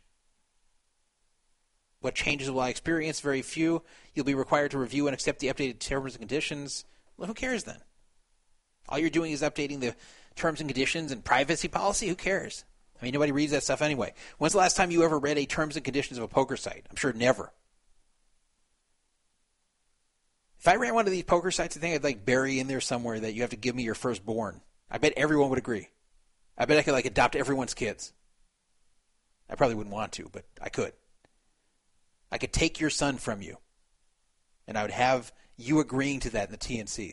I'd make a 60-page long TNC. In fact, I'd hire someone like Ken Scaler to write this ridiculously long TNC that's just really, really boring, really, really redundant. Something you're never going to get through, and then just bury on page 33.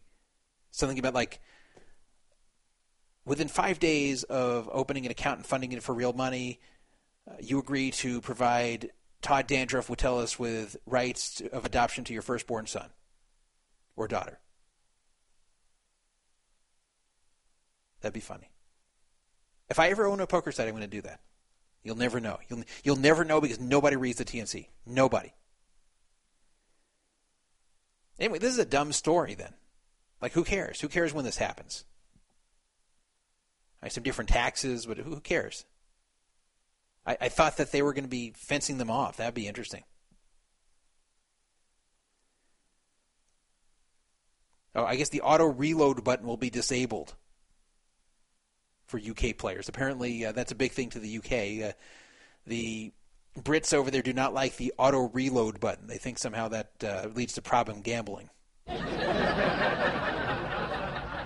Okay, if you play online poker, you can lose all the money you want. We don't care, but you better not auto reload. You have to do it manually. It's important if you're going to lose your house, you have to lose it manually, not automatically. You have to understand, okay, I'm going to reload again because I'm a degenerate gambler, not just because the computer does it by itself. Jolly good. Sounds like a good law to me. Oh, let's update the terms and conditions as well. Because everyone reads those. Stupid. Yeah, the UK people in the chat are making fun of me saying, yeah, at least we can gamble. Good point. I guess your country is ahead of mine in licensing online gambling. That is true. All right, so I guess they're not fencing away the players. I'm sorry for saying that. Sorry for having wrong information. If this were not a live show, then I could go back and edit it and make it seem like I never made this mistake in the first place. Of course, I'd have to edit last week's too, but I could do that too. Of course, if this were not a live show, then I probably would not have anyone correcting me right away that I put out disinformation. So I guess I was kind of screwed either way. All right, enough with PokerStars. Let's read some text messages.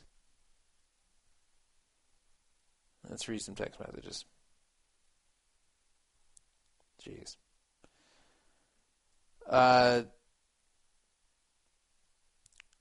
This is again from Gay Jew Magoo.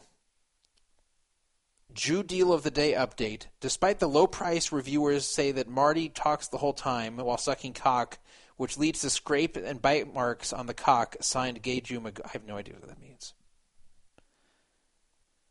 For the 209 area code, I love how you speak the damn truth. I love it too when I do, but Apparently this last segment I did not speak the truth. At least not until Kev Math corrected me. And I got a tweet from Shiz Money, Sean is Money. That tweet says, oh, he's just quoting what I said on the show about the firstborn. That really would be funny, though, if they embedded just really stupid things in the TNC to see who's really reading it. I had a science teacher play a joke on the class like this once, but it wasn't really a joke because everyone got an F. This is what happened. The science teacher, this is my 8th grade science teacher, he knew that students, when they would do these chemistry labs, would not follow the instruction that you have to read through the entire lab instructions before starting. So he says you have to do this, but like nobody actually does it.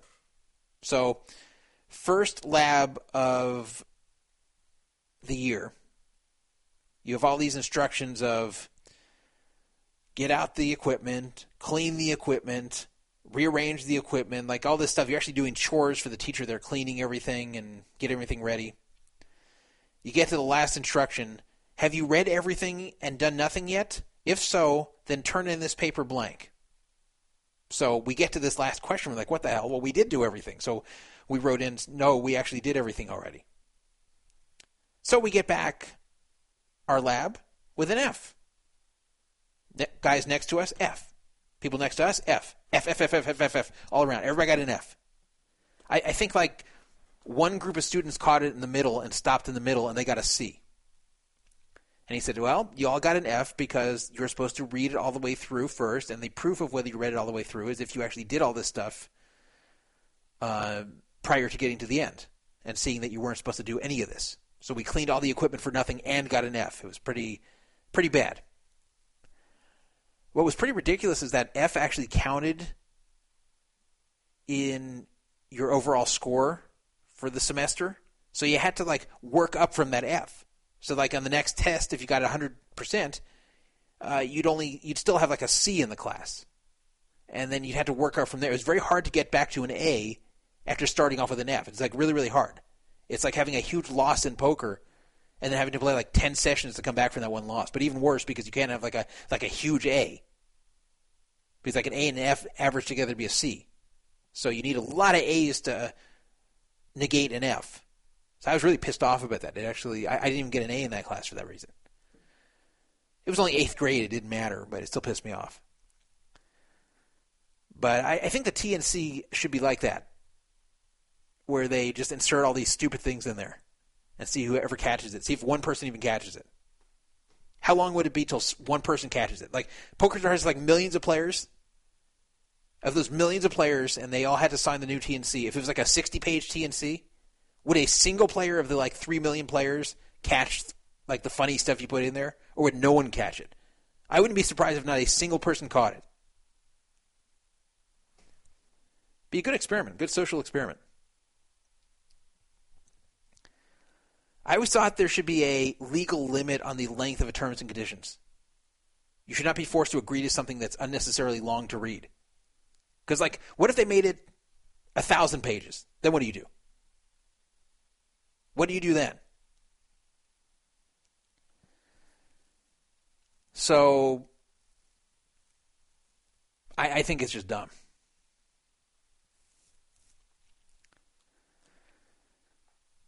Okay, no more PokerStars. I'm tired of talking about them.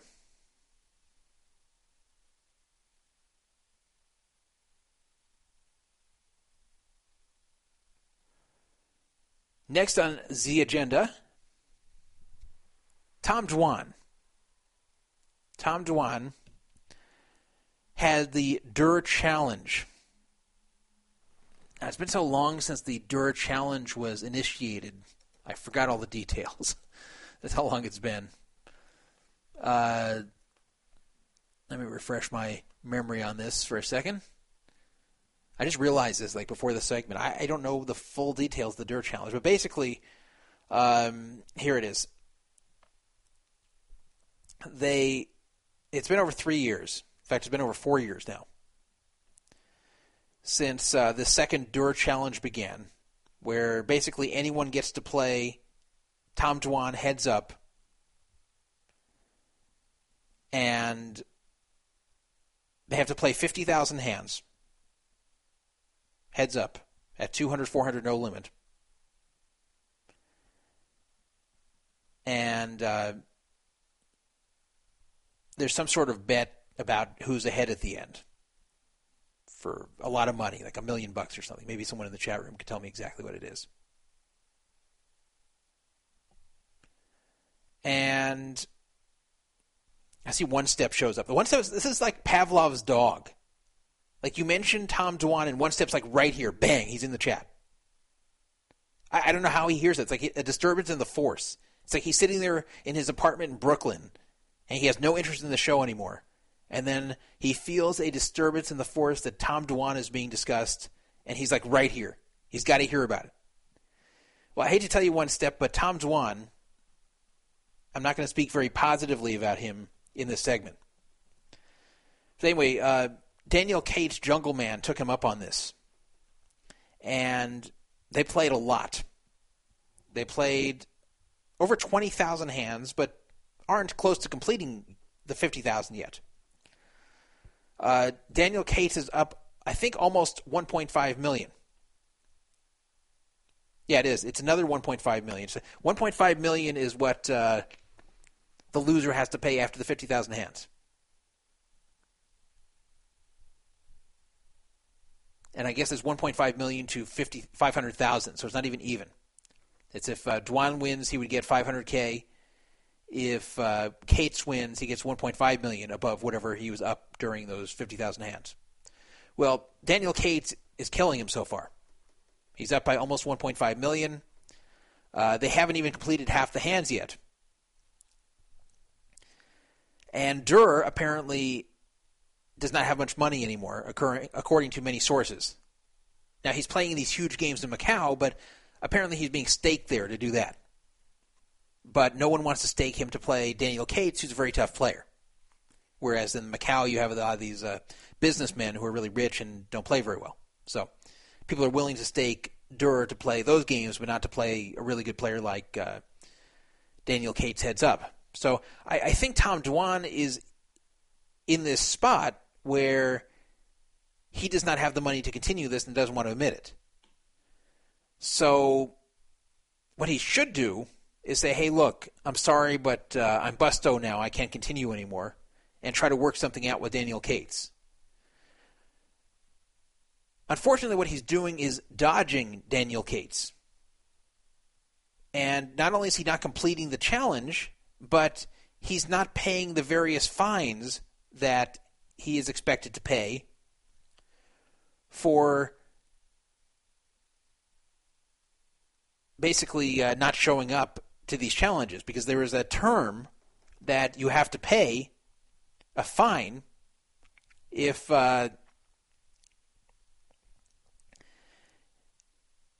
you dodge the opponent.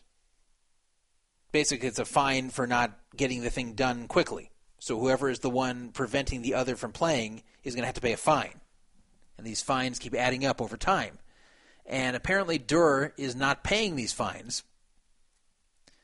And Durr is now incurring the wrath of many people who think that he's being very dishonest about this. There's a 2+2 thread called, Is Tom Dwan a Scammer? And I don't think he's a scammer. I don't think he set out to scam anyone. But the thread actually does bring up a good point. That Tom Dwan has been dodging Daniel Cates, and he's not paying the fines. And it's time for Tom Dwan to come forward and say, I can't do this anymore. I'm quitting the challenge, and we'll have to work something out as far as what I owe you. Or if I ever make the money back, I'll pay you such and such. But Durr is just avoiding him, apparently. Durr is just dodging him. Now, Durr said a while ago that he is not doing the Durr challenge anymore. He's not continuing it because of an issue he has with Full Tilt. That's where the challenge was to take place. He has a big issue with Full Tilt, and for that reason can't continue playing. He will not say what that issue is. He said he'll elaborate later and never did. He told Seriously Serious, who is a member, an active member of this site and a frequent listener to this show, but Seriously Serious was sworn to secrecy, and being a good, trustworthy guy, Seriously Serious has not told anyone, myself included. I'd love to know, but the truth is, even if he told me, I could not reveal it. So, I don't know, though. I have no idea what this big issue is with Full Tilt. Now, one of the users of our site, Bukowski72, speculated, and I think this is a good guess, that when Durr was a pro and part owner of Full Tilt, that when the Durr Challenge began, that they agreed to cover all or some of his losses in the event that he loses. So the Durr Challenge was pretty much a free roll for him. So it makes it look like Tom Dwan will take on all comers and doesn't care, when in reality, he's being backed by house money. I'm not saying this is necessarily true. I'm saying this is what Bukowski is speculating. And perhaps since Full Tilt got bought by PokerStars, that they don't want to do this anymore. That they say, no, we're not, the old Full Tilt may have agreed to this, but we don't agree with it in the new Full Tilt, so forget it. We're not backing you on this, you're on your own. And that would explain why Tom Dwan doesn't play him anymore. That would explain why Tom Dwan has, quote, a big issue with Full Tilt. He did say that the issue has nothing to do with cheating, but that he has a really big issue. And Seriously Serious said, I can't say what it is, but if it's true, it's very serious. Well, this all fits. If Tom Dwan only did this because Full Tilt was backing him, and then the new Full Tilt will not keep to that original agreement, yeah, that's a problem. But then he needs to come out and say that. He needs to say, look, it was a marketing gimmick. Look, I did this with the promise from Full Tilt that they were going to back this. And PokerStars, by buying Full Tilt, really it should be their responsibility to keep up with this promise. They've bought the brand. They've bought kind of the liability here. And if they can't keep it, then I can't keep it. I'm sorry. And it's understandable if that's the situation. But he should not be hiding. He should not be hiding. Whatever the situation is, he should not be hiding.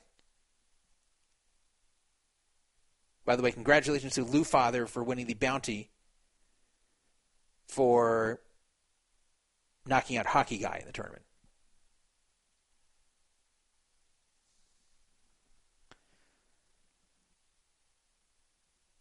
He said he'd make a public statement very soon after that interview. It's been many months since then.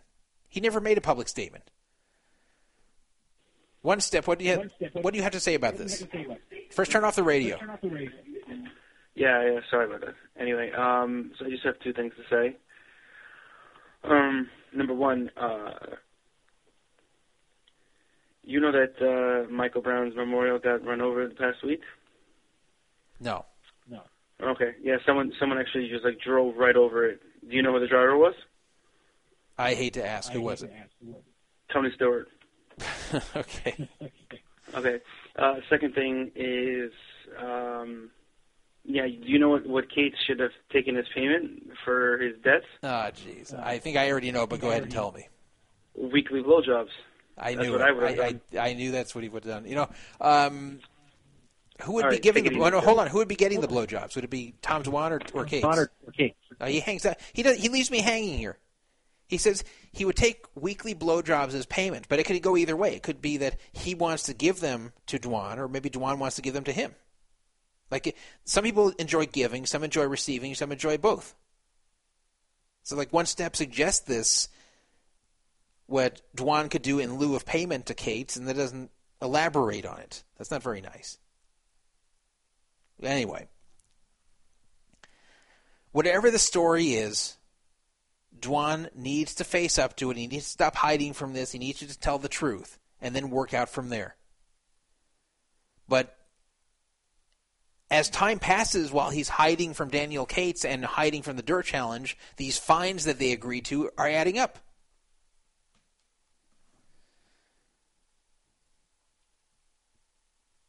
And if it was a verbal agreement, this is what Blue Odom is saying in chat, the old owners should be on the hook, not the new owners. Well, the problem is the old owners were on the hook for a lot of things, including all our money. They couldn't pay. They blew all the money. Now, in a perfect world, you'd reach into Howard Lederer's bank account for this, but that's not going to happen. But I think that if this was a real agreement, PokerStars should just own up to it and take it.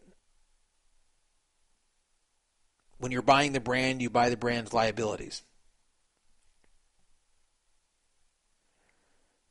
And Daniel Coleman weighed in on this and posted on 2+2, I would for sure say he's scamming Jungle Man, so yeah, he's a scammer.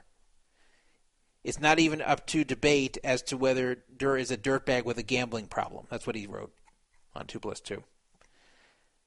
I don't think too highly of Coleman and the type of stuff that he says and writes, but I agree that Durr is in the wrong here. I would say he's a scammer, but I would say he's welching on a bet, and I would say that he's avoiding responsibility, even if it's not 100% his fault. Let's say I was in this spot. Let's say it really was that he was promised all or some of the money back from Full Tilt when he started this thing, and then it's not being honored anymore. So let's say they offered this to me back then. Let's say they said, hey, Todd, challenge all comers at Limit Hold'em heads up, and we will cover your losses. Play 1,000, 2,000 Limit Hold'em heads up for 50,000 hands, and if you lose, we will cover it. It's a free roll for you. So I'd come out there and say, okay, who wants to play me heads up and Limit Hold'em? I can beat anyone here. Has to be 1,000, 2,000 for 50,000 hands. And I get someone playing me. I play 20,000 hands. I get my ass beat for $1.5 million. And then it turns out that because the site being bought by new owners, because the previous owners were shady and blew all the money, that the new owners don't want to honor this anymore. What do? Do I pay out of my own pocket? No. Because it was promised to me from the company I was representing that they were covering this behind the scenes. So if the company would not continue to back me like they had promised, I would come out, I would come forward, I would name names. I would say, look, even if it's a little bit embarrassing, I'd say, look, here's the truth. I would not have made this challenge because I really could not afford to lose that type of crazy money. I did it because I was getting the backing of the site I was representing. It was kind of a marketing gimmick. And now it backfired because now they don't want to cover it anymore. And for that reason, I would not have played. I could not afford to have played this if they were not covering it. So if you want the money, go after them. They promised me, go after them.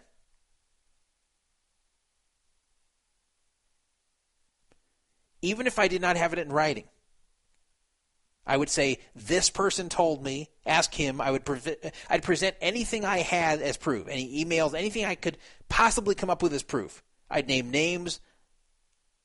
I would come forward with a story, and I think if I were to be forthcoming and honest about it, that even without direct proof, the community would probably believe me. The community is pretty good at being able to tell the difference between a liar and a bullshitter in situations like these. Now, of course, this may not be what's going on. We're really stretching to guess this here, but it could be. There's a good guess here that this is what it is. Whatever it is, Tom Dwan needs to come out and tell the truth and explain what's happening, explain why he's dodging Cates, explain why he's not doing the Durr Challenge, explain what his issue is with Full Tilt that's preventing this. Hiding is wrong. Now, some people are saying Jungle Man won almost $1.5 million, so what's he bitching about? Well, that's immaterial. He could have easily been down at this point. He's up $1.5 million because he ran better and maybe played better. But they had an agreement. There are certain terms that Durr has not kept up to.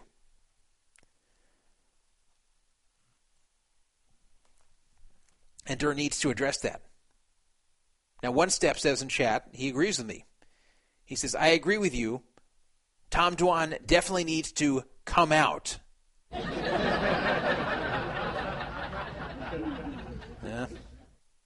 Guess I was asking for that comment. All right. Let's talk about Ultimate Poker a bit. Now, Ultimate Poker closed their New Jersey operations because they were having disagreements with the Trump, who was the casino they were associated with there. And, the Trump declared bankruptcy. And this is really just an excuse for Ultimate Poker to get out of the New Jersey market because they were getting clobbered there by Party Poker and by WSOP.com. So basically they said, well, Trump has been breaching it in various ways, which I'm sure they were. So we're out of here. We're breaking the agreement, and we're closing shop. They did not want to continue running this losing operation in New Jersey, and they had all the reason in the world to break the contract because it had already been breached by the other side. So fine. Some people were worried that Ultimate Poker was going to be dead because the only thing they have left is the Nevada site, which just is not doing very well. How poorly are they doing? Well, let's take a look. Let's take a look right now. I'm booting up the Ultimate Poker client as we speak. And let me see. So I'm looking at Limit Hold'em right now, Ultimate Poker. This is the Nevada Ultimate Poker. And I'm scrolling down. I'm looking at all the Limit Hold'em games running. Here's the total of Limit Hold'em players currently logged into Ultimate Poker. 0.0. Yep, 0 people sitting at any limit of Limit Hold'em. All right, let's scroll down. We're talking about 8:30 p.m. Pacific time, 8:30 p.m. Nevada time right now. People have come home from work. This is a prime time for poker. Like, you look on PokerStars, this is like when you see, or at least back in the old days when U.S. players could play on PokerStars, it'd be like the number one time for people to be on. Have the most players on always around like 8 o'clock Pacific time. Because everyone's home. People at the West Coast are home. People on the East Coast are home. Everyone's home and still awake. So 0 players in Limit Hold'em. Let's look at No Limit Hold'em, a more popular game. Maybe it's doing better. Let's see. I'm looking at 2-5 No Limit, 5-10 No Limit, and 10-20 No Limit. Let's tally up the number of players currently on Ultimate Poker at those limits. 0.0. That's not good. Alrighty. Let's look at 1-2 No Limit Hold'em. I found a game. 6 people are playing 1-2 No Limit Hold'em. Good job, Ultimate Poker. The big game running right now is 1-2 No Limit Hold'em. 6 people. Great job. Thriving site you have there. What about 50 cent a dollar, the second biggest game running? You've got 7 people playing that. What about 25 cent, 50 cent? There we're starting to pick up some players. Now we've got 9 people with 2 on the waiting list. Good job. 10 cent, 25 cent. Would you believe there's actually 2 active tables going with 9 players each? That's 18 players. All right. And 5 cent, 10 cent. People who aspire to one day play the nosebleed limits of 1-2. Got 9 of those players. And 1 cent, 2 cent. We've got 16 players at the moment. And that's it. That's it for all the Hold'em. Nothing above 1-2. And a few tables running below that at micro limits. That's all they got. That was loud. Sorry about that. I thought I had the sound turned down. Looking at Omaha. There's a few PLO games running. No Omaha 8, but there's a 3-player 1-2 PLO running. There's a 9-player 50 cent a dollar PLO running, and that's it. Or I guess there's also a 5 cent, 10 cent PLO with 9 players. That's it. No more. That's it. That's the entire cash game population of Ultimate Poker right now at 8:30 p.m. I mean, it's a joke. This has been up for a year. A year and a half, actually. And this is what they've come up with? That's really bad. That is really bad. So, this is a fail site. I mean, there's no question. If you looked at about 3 in the morning, it would be like zeros all the way down almost. So people are very concerned that they're going to fall by the wayside in Nevada as well. But Ultimate Poker is fighting back. Ultimate Poker is saying that they're going to keep strong in Nevada. Chairman Tom Breitling said to PokerFuse, Ultimate Gaming will continue to focus on improving its online poker product and overall customer experience in Nevada. They're going to be, and then sources at Ultimate Poker said that they're going to be releasing another version of its online poker client. Maybe this time the button exploit will no longer exist. And also they're going to have a client that has iOS and mobile support in the near future. Tom Breitling also said we're going to continue to conduct live events at station casinos and Peppermill properties. Great. Sure, everyone's excited about that. And in the meantime, they're firing more pros and trying to keep their heads above water. I think Ultimate Poker is trying to hold off until California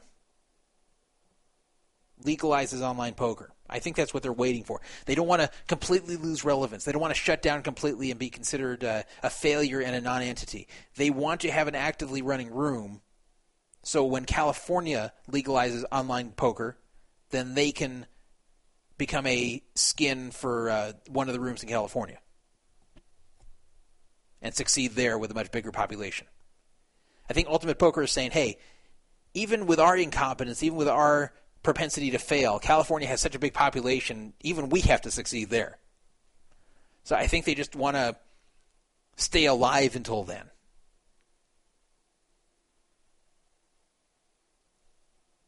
It's kind of like being at a tournament and you're about to bust, but you're like, I'm going to nurse this short stack until the bubble, and then I'll ship it in at the bubble. I think they're going to ship it in at the bubble when California legalizes online poker.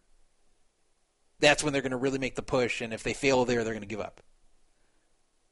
They didn't say that, but that's just my assumption. They're just kind of treading water until California makes it legal.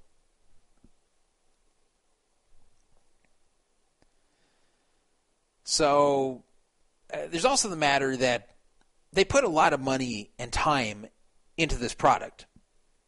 And while they've bailed out of New Jersey, it isn't that expensive to continue running at this point.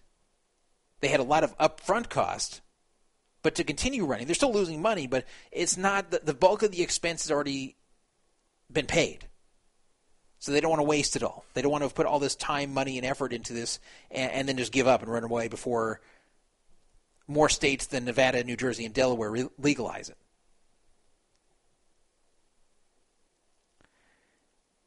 Now, Nevada has an agreement with Delaware to pool their players, but that's not going to mean anything because Delaware's so tiny. It's going to really not have any noticeable effect.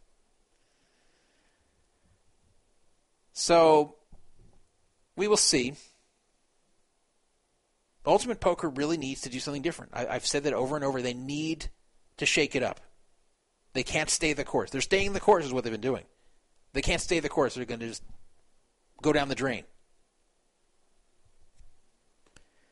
I'll put this offer out there again for anyone listening who might work for Ultimate Poker. And I know some Ultimate Poker employees do sometimes listen to this show.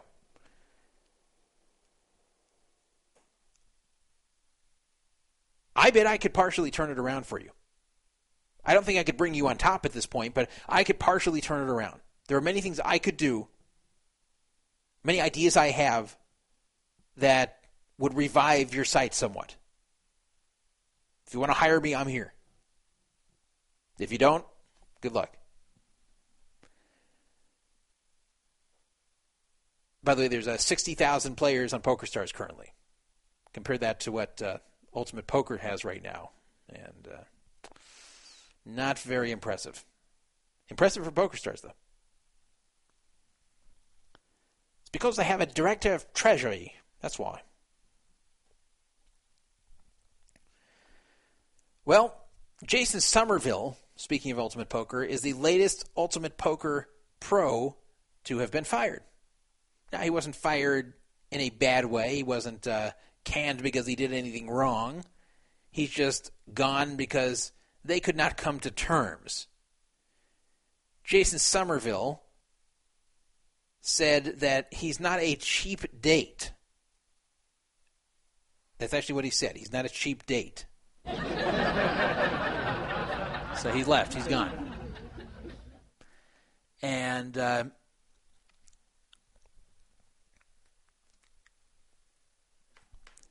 Jason Somerville, in case you're forgetting, is one of the few well-known, or semi-well-known at least, gay poker pros. For whatever reason, poker does not have very many out gay people who are visible in poker. There just aren't. I'm sure there's a lot more gay people in poker than we are seeing. I think there's a lot of gay, closeted poker players. I'm not sure why. It's not even like the ones who have come out have had any kind of bad things happen to them or they've been harassed about it. Like they've been received pretty well, everyone who's come out as gay. Like you have the really obvious ones like Vanessa Selbst. But I think for men it's a little bit harder to come out, society-wise. But Jason Somerville did come out, I think about 2 years ago. And F5 Poker, they had to make a little quip about that. It says, rumor, Jason Somerville out at Ultimate Poker. I'm sure that wasn't a coincidence.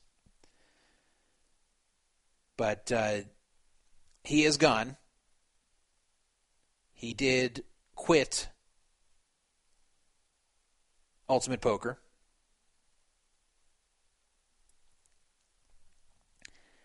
And apparently it's just because they couldn't come to terms with money. They just had different figures, what they were willing to pay him and what he was wanting to take. So this is what Jason Somerville said about it. He said this to F5 Poker. He said things had to change. He said there was no animosity, no screaming, no yelling. It wasn't like talking to my mother circa 2002. It's too bad he doesn't get along with his mother, or didn't. I'm not a cheap date. I didn't want to take whatever, so we had to do what we had to do. So apparently, they must have come to him and said, look, we're out of New Jersey. We're not doing very well in Nevada. We're losing tons of money. We can't continue to pay you very much. So if you want to stay on for a reduced rate, you can. Otherwise, goodbye. And he said, all right, well, I'm not staying on as a cut rate pro, so goodbye. And that was that. And I'm sure it was a civil conversation. I'm sure they just laid it out to him and said, hey, Jason, we'd love to pay you more. We can't afford it at this point. We can give you a token amount of money, but that's all we can afford now. If not, no hard feelings, but, this is what we're offering, and we hope you understand. And he probably said, yeah, sure, I understand. You can't afford to pay me anymore. I understand the New Jersey thing, and all right, fine, bye.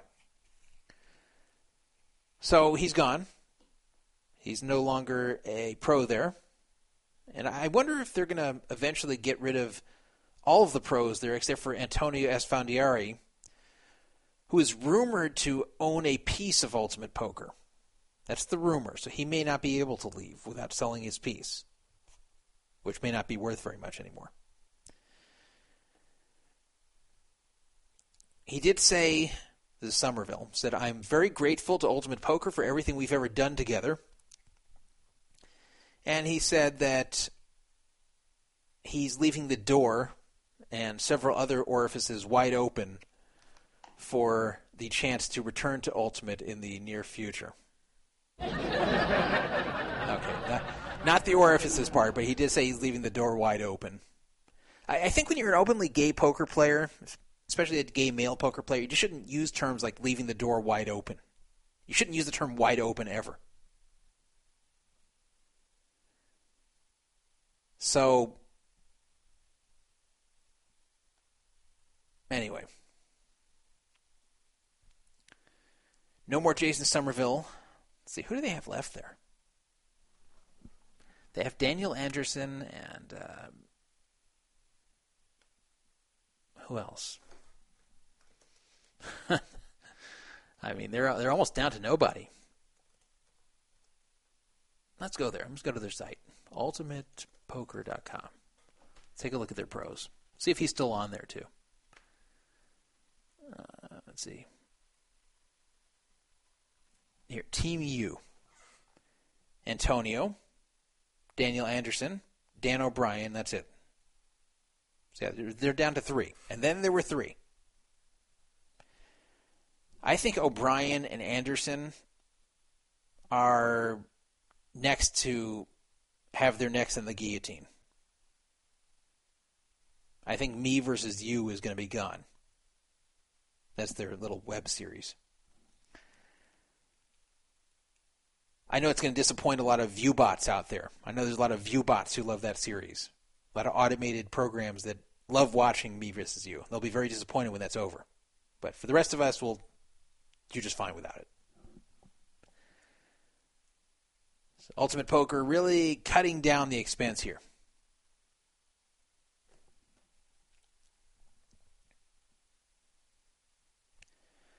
Someone's suggesting that Jason Somerville should call himself Jay Smooth. I mean, come on. That's just because he's gay doesn't mean he has to call himself something like that. He can be a masculine gay guy. We actually have several gay listeners to this show, and I appreciate that. I appreciate that we have a diverse listening audience. We really do. We have an audience of various sexual preferences. We have an audience of various ages, various races, various political affiliations. And I think that's good. I think that's good that we can all band together to have an interest in poker, and more specifically talking about shady things happening in poker or things happening in poker that just shouldn't be. And that we can all get together with this common interest of ours, no matter what differences we have in the rest of our lives.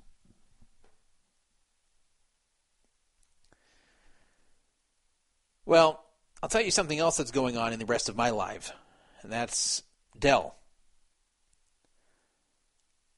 I received last week my first computer scam call.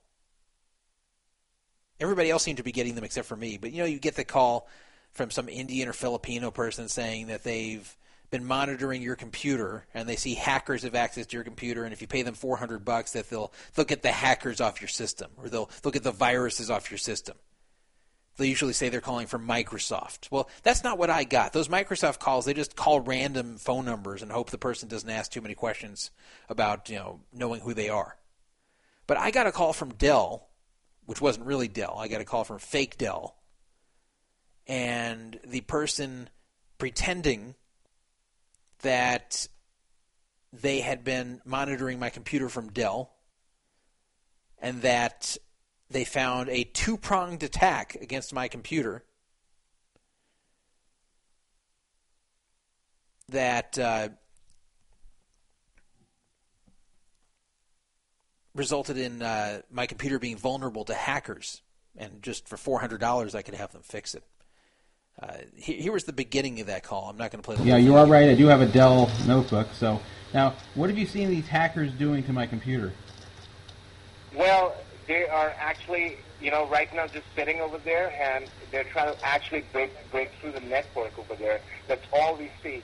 We can see more once we, ask you to turn your computer on, and we can actually tell you and show you the files. I mean, there's a whole bunch of files, huge, and there are so many of them. It's like a two-pronged attack. The two-pronged attack. So that's what they tried to tell me. What surprised me, though, was that they had my information. They didn't have my address, but they had my full name. They had my email address. They had my home phone number. They had my Dell service tag number, which nobody has except for me and Dell. They had my Dell customer number, and they even knew about a real service call I had made to Dell several months ago. So this disturbed me to realize that Dell had either sold or more likely had my information stolen from their servers, and that they were trying to use this information to scam me. That information Dell should have been protecting has been stolen by probably their foreign call center reps or someone working on their network, and sold to some other Indians to try to scam me. So I was pissed off about this, and I made a big deal about it on Twitter and emailed Michael Dell, and I tried to get their attention about this. And I tried to really get their attention by telling them that I've been in the mass media before involving scams on the Internet. Talking, of course, about the AP and UB scams where I appeared on 60 Minutes and CNBC, the Washington Post, and I tried to use that to my advantage to get a little more attention from them and have them take me more seriously. Basically, I was threatening, you better deal with me here. If you just brush me aside, I'm going to take this to the media, and this will be worked out in the media. So it was really, really hard to get to someone in the U.S. Actually impossible. They really, really shield you from speaking to anyone at their U.S. headquarters in Austin, Texas. But after speaking to someone in the executive office who's still in India, they eventually put me in touch with an investigator. This is only after I threatened to go to the media and convinced them I really would and could. They had an investigator from the Austin office call me.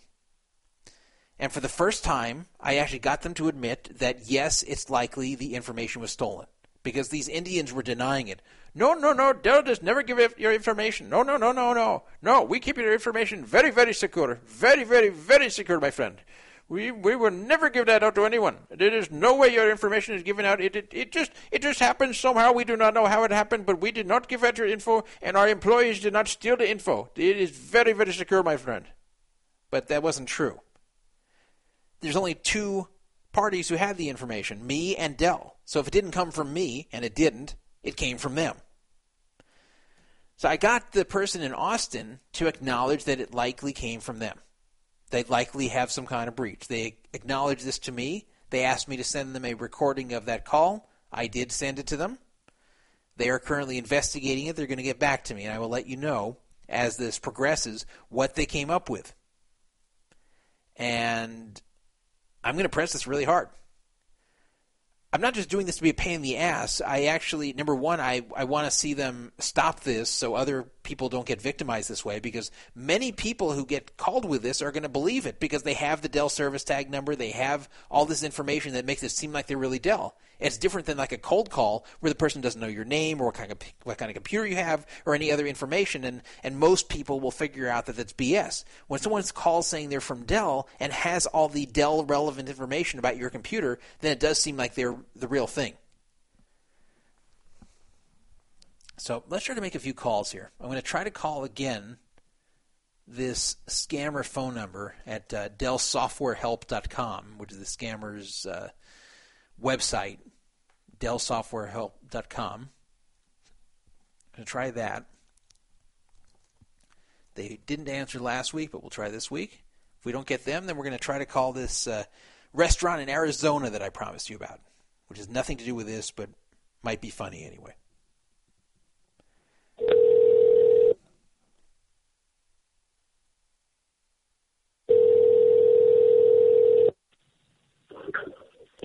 Hello.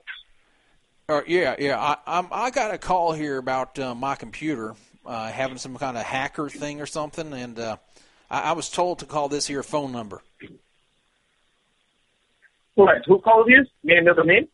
Oh, no, I don't remember no name. It's some Indian guy or something. But he said there's some hackers. He left me a message. He said, yeah, you got to go on this there DellSoftwareHelp.com and call the number. And I did that. And He's saying in this voicemail to me that I got them hackers on my computer, and I can't have that because I got a list of all my cattle and sheep here, and it's a very important list that this is running my whole farm basically. And if the hackers steal that or mess it up, then my farm's going to plunge into chaos. It'd be like a tornado hitting here. So I need to have this fixed, and can you help me with that?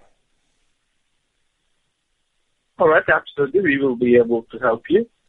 All right. Before I proceed on the call, may I take down your name, please? Yeah. My name is Wes Albright. Wes Abroad? Yeah, sure. And what is the service tag of your computer? Well, I don't know nothing about no service tag. I just know that they tell me my computer ain't working too well.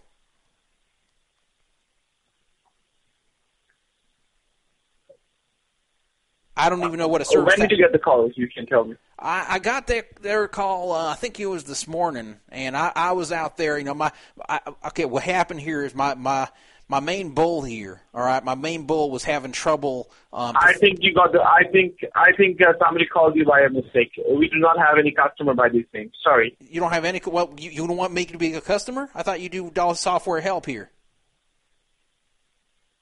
That's correct. I do not find anybody's name by this person. But what I'm trying to say here, Abroad. What do you mean you don't find them? It says on your website, for support, call this phone number. And I call it. It says you guys help fix problems. Now, I get a call from your phone number, and I'm calling you back, and you don't want to help me. I don't get that. Sir, we did not call you. Well, okay, forget if you call me or not. Do you fix them their computers or not? I'm sorry, sir. No. So you don't. Why won't you fix my computer? I want you to fix my computer. I'm willing to pay you to fix my damn computer. Why won't you fix my damn computer? I thought it says you fix Dell software. DellSoftwareHelp.com says you're going to fix my computer if it needs some software help. Ain't that right? Sir. Yeah. This is the premium number only for selected customers. Well, I want to pay the premium. You cannot pay. I want to pay that there premium. Yeah, we will not be able to. Well, why not? We will not be able to accept that payment. Hey, look, I pay y'all double. I want you to get the damn virus off my computer, and ain't no one wants to do it for me. All right, can I take control of your computer right now? Yeah, sure. You can do whatever the hell you want. Just get this damn thing off here. Hot damn. All right, I'll do so. Are you in front of your computer right now? Yeah. Okay. Can you pull up for the remote? I need to take remote control, so can you go ahead and go to the website www.ammyy.com. Well, hang on here. www.what? ampm.com? I don't want to have no soda here. What? I'll spell it to you. It's A as in Alpha, M as in Mike, N as in Mike, Y as in Yankee, Y as in Yankee.com. All right. Oh, it's like Amy. You know, you remember that their country song goes, Amy, what you want to do? I think I could stay with you for a while. I'm sorry, I shouldn't be doing that here. I'm trying to do something serious. All right, so it says, Amy, just do it remotely. That's kind of they're dirty. Amy, do it remotely? What do they mean? All right, so what do I do now? He hung up on me. I guess he didn't like my singing. Well, now that the jig's up, let's call him back. Let's call him back.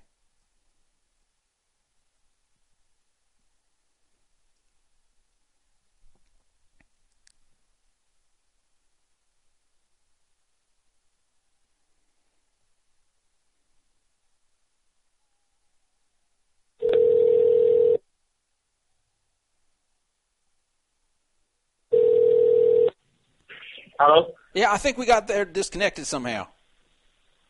Hey, dude, I remember. This is Alex. What? Remember, you keep disturbing me. That's the same person. What? I didn't disturb you. I'm calling you about my computer. I want you to fix my computer. I remember. What, you remember? This is the first time we ever talked. Well, this is the second time we talk. I'll call you once before right now. But, I ain't call you before today. Well, let me tell you. Yeah? I do not have time. If you really want help, I'm here. All right. But if you do not want help, Please don't talk. All right. Go ahead. Give me help. Help, I need somebody. Go ahead and help me. All right. So you are on the website? Yep. All right. You click on the option that starts working with AMI admin is free. Uh-huh. All right. I click there on that.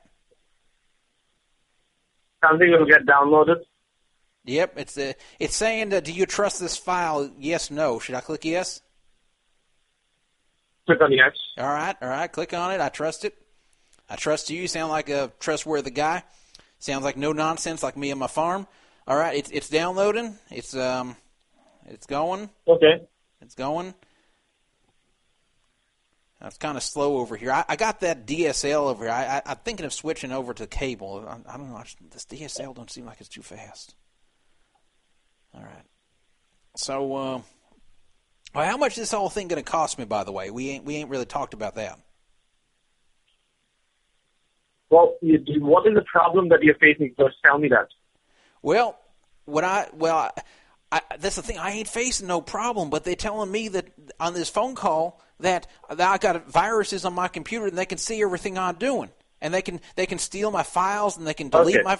And I was all worried about this. I can't have my list of cattle deleted because then I ain't gonna know which is which. I ain't gonna know Bessie from Massey. I get it. Okay. See, well, that only will charge for the warranty, but before doing that, I need a service tag on your computer. Right. I will not be able to take a remote control without the service tag. Uh-huh. So is it a laptop or a desktop? It is it's a laptop is what it is. Laptop. All right, if you flip the laptop, you'll find a service tag written down there. Can you let me know what is the service tag? Yeah. All right. All right. Here I think I see it here. Yeah. Okay. All right. Here it is. You ready for it? Are you ready? Go ahead. All right. It's letter F like Frank, V like Victor, C like Charlie, Okay. C like Charlie. Okay. C like Charlie. Yeah. K.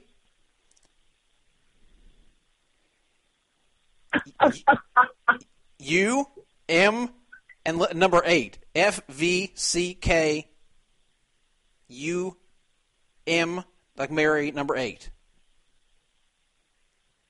All right, I get it. Dude, have some sleep. Get some sleep. Goodbye. Where are you going? Get some sleep, dude. I don't want to get no sleep. I got to get them the viruses off my computer. You wanted my service tag. I gave it to you. You laugh at me. Mess with me. What? Don't mess with me, man. Why shouldn't I mess with you? I'm trying to get them virus off my computer. I can't help you. Let me tell you, I can't help you. Go to some other person. Bye-bye. Why you put them on speaker now? Why am I on speaker? Because I wish to. It's my phone. Hey, whoever's out there with that speakerphone listening to me, I just want to say, this individual here, he don't want to help me fix my computer. He ain't a very nice guy. You know, I always thought when I went to them 7-Elevens and they gave me the Slurpee, I thought them pretty nice people, you know, and I call up, he wanted to fix my computer. Like, what's up with that? It's all right. Listen to me. All right. Bye-bye. Take care. Bye. You, what? Okay. The funny thing is he didn't, like, of course he knew it was probably me pranking him, but, like, he didn't want to give up on it completely because he thought there was a chance it might be real. That's why he was, like, wanting the service tag.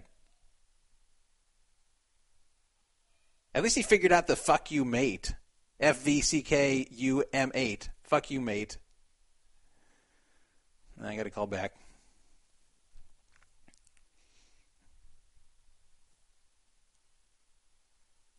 The good thing is, like, there's nothing he can do about this.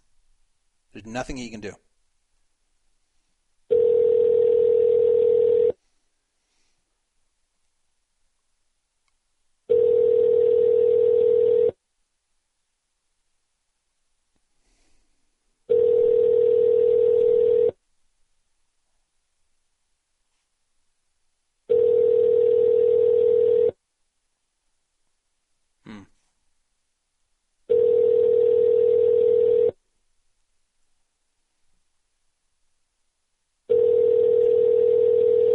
father saying he could change his number, but they always put the number on their website. That'll kill their business if they have to, like, not have their phone number up there.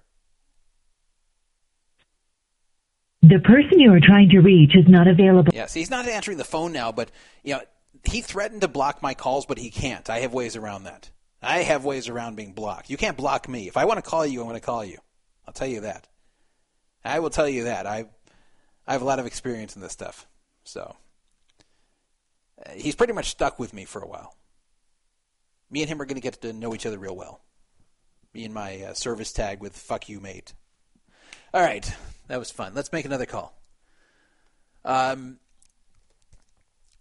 There is a show called Hell's Kitchen. You've probably heard of it, with Gordon Ramsay, where he goes around to struggling restaurants and tries to turn around their fortunes. Now, I have a lot of problems with that show. They do go to real restaurants that are actually having financial problems, but that's about where the reality ends. They overplay the drama. They tell the owners to purposely fight with Gordon, and then by the end of the show, come around to see things his way. Because they can't have Gordon coming in and like 10 minutes into the show, yeah, you're right, yeah, you're right, yeah, you're right, yeah, let's change everything. Like, there's got to be some conflict. There's got to be some drama. There's got to be like villains in the show. You can't have everyone just going along with Gordon and not getting the viewer angry. So it would be a very boring show then. So they stage so much of that show. And the owners go along with it because they're desperate. Their dream is about to go up in smoke. Sometimes you don't think about that when you go into a small family-owned restaurant, but a lot of these families have put their entire fortune and a lot of time and effort into these restaurants, and most of them fail. So it's not just a matter of, oh, well, my restaurant failed, to go do something else. Like, they've really put everything into it, and it's devastating to watch their dream not make it. Watch their dream turn into a nightmare, basically. So when Gordon Ramsay calls up and says, hey, I'm going to give your restaurant a ton of publicity, and also I'm going to give you helpful advice, and your restaurant's going to be saved, of course they say yes, but they have to go along with what the show wants them to do.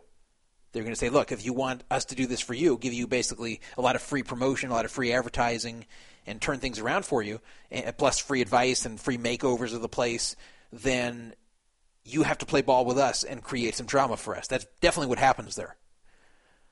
But I was intrigued by one particular episode of it that was brought to my attention long after I stopped watching the show.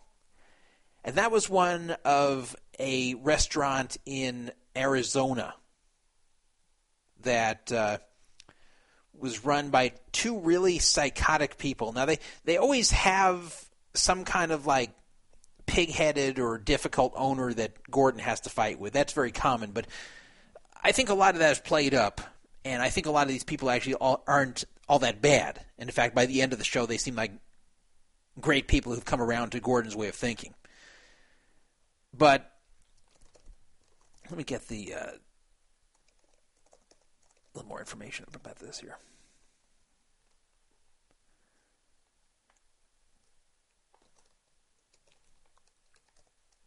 Here we are.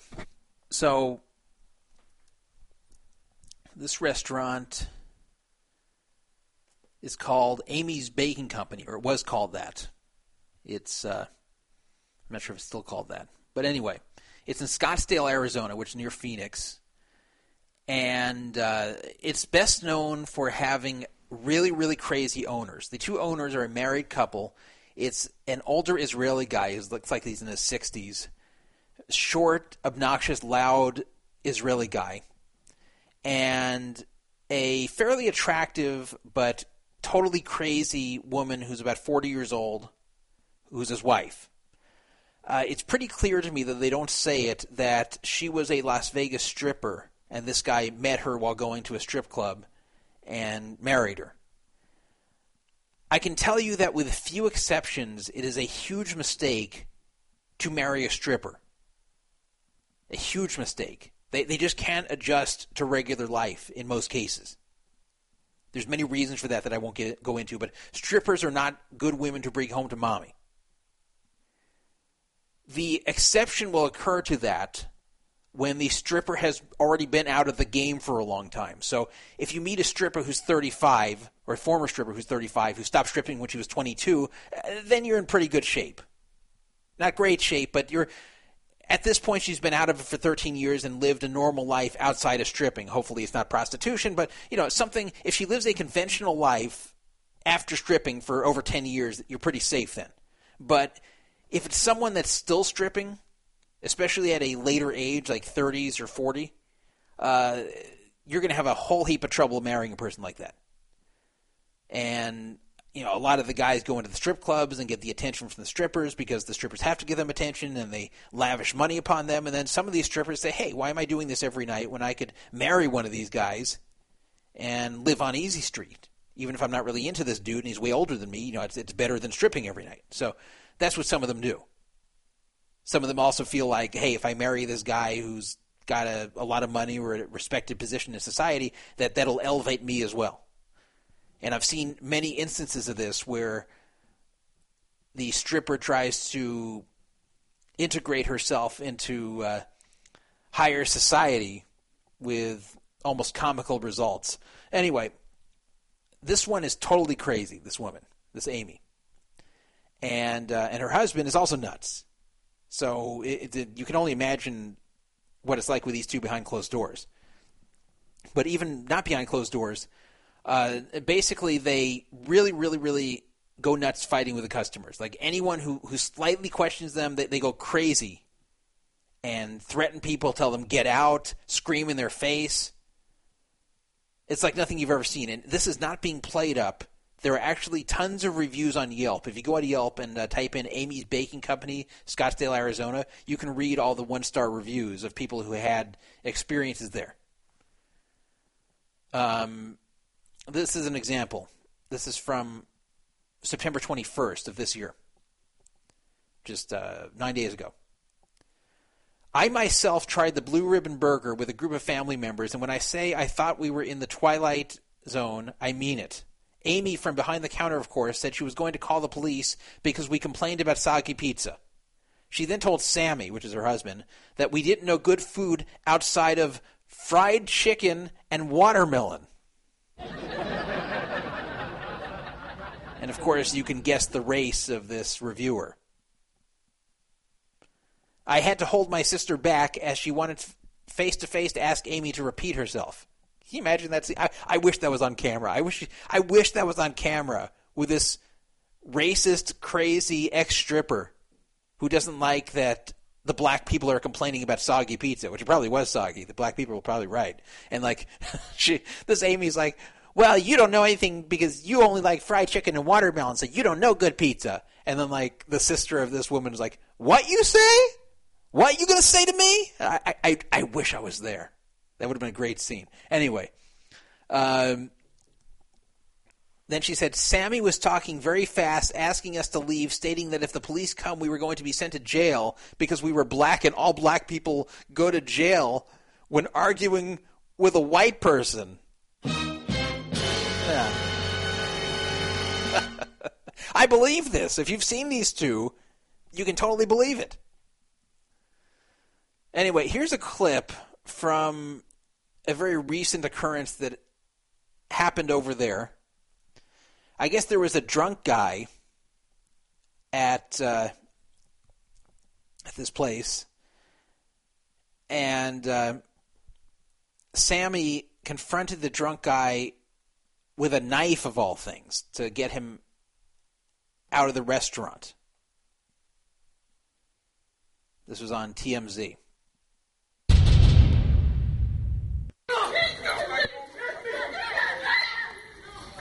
So Amy's holding Sammy back here, who was holding a knife outside the restaurant. Hey, you're going to go to jail for the rest of your life. Think about what you're doing. That's some guy off camera yelling this at Sammy. Not worth it. It's not worth it. Piece of coward. You drunk. That's Amy yelling, you motherfucking piece of shit coward, you drunk, you fucking drunk. And then they're holding her back too. So this is right outside their restaurant. Can you imagine this happening outside of a restaurant? The owner's doing this? So We're going to try to call them up. This Amy's, I think it's changed names now. Yes, no, it's still called that. It's still called Amy's Baking Company. Let's look up their phone number. Give them a call. You know what would be great is if this Indian scammer from Fake Dell were to call up Amy's Baking Company, tell them there's a problem with their computer. In fact, maybe that's what we'll do. Maybe they won't see that one coming. Yeah, that's a good idea. That's what I'm going to do. That's the call I'm going to make. I will be the guy we just spoke to. It's kind of like combining two prank calls. So I'm trying to think of a call that they would not have gotten before. What the hell? Uh-oh. What the hell's that?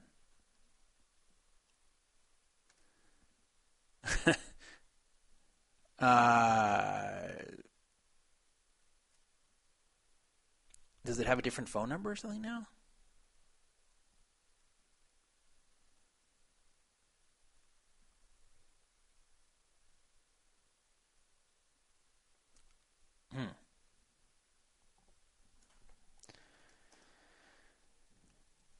Let's see what it says on Yelp for the phone number.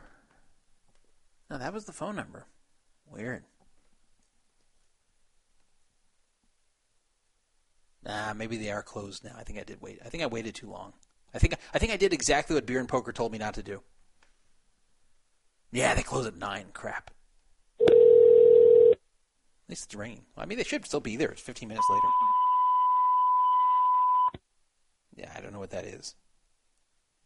It's like an old 80s style answering machine picking up on the first ring. Yeah, they're only open till 9. They blew it. Well, I'll call next week. Sorry about that, guys. I spent too long talking about it and not making the call. Oops. No, it's not a fax line. Mudbud is saying it's a fax line. I know my tones very well. A fax line is a really, really high-pitched sound. And it kind of sounds like an old modem carrier from the 80s. This is a lower-pitched beep. Oh, well. It's not a fax line, though. That is not a fax. God. Why did I wait so late? Why? I say I'm not going to wait late, and then I wait late. Why do I do that? I'm actually mad at myself. I'm not even pretending here. I'm actually mad at myself. I said I'm not going to wait till late. Someone warns me, do not wait till late. I say, okay, I won't, and then I do. I do stupid things sometimes. All right. That's annoying.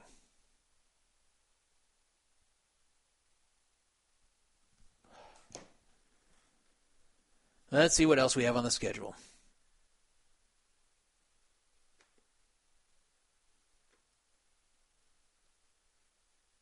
Nothing. Well, we have the editorial.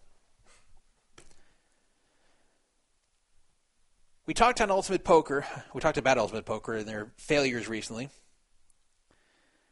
But truthfully, they're not the only legalized online poker sites that are having problems or that are doing things wrong. WSOP.com has basically been failing and losing money. I have that from the management itself. Verified that for me that they're losing money. Losing a lot of money. Why is that? Why are they losing so much money? Well, most of it is because they don't have the player pool that they need. New Jersey, it's a medium-sized state. Nevada, too small. They need a big state. They need several big states cooperating, especially. But it goes beyond that. None of these sites really consulted their likely player base before opening. They developed these sites in the dark, didn't let the players in on what was being done, maybe had a few beta testers here and there, but I mean going out to the community on 2+2 or wherever else and saying, we are designing a poker site. We're starting a poker site.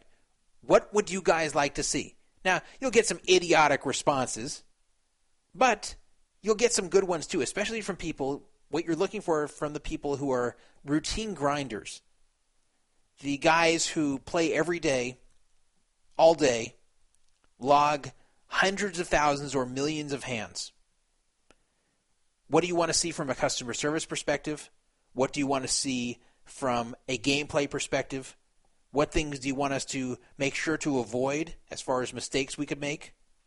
What things on other sites don't you like that you want to see us not do?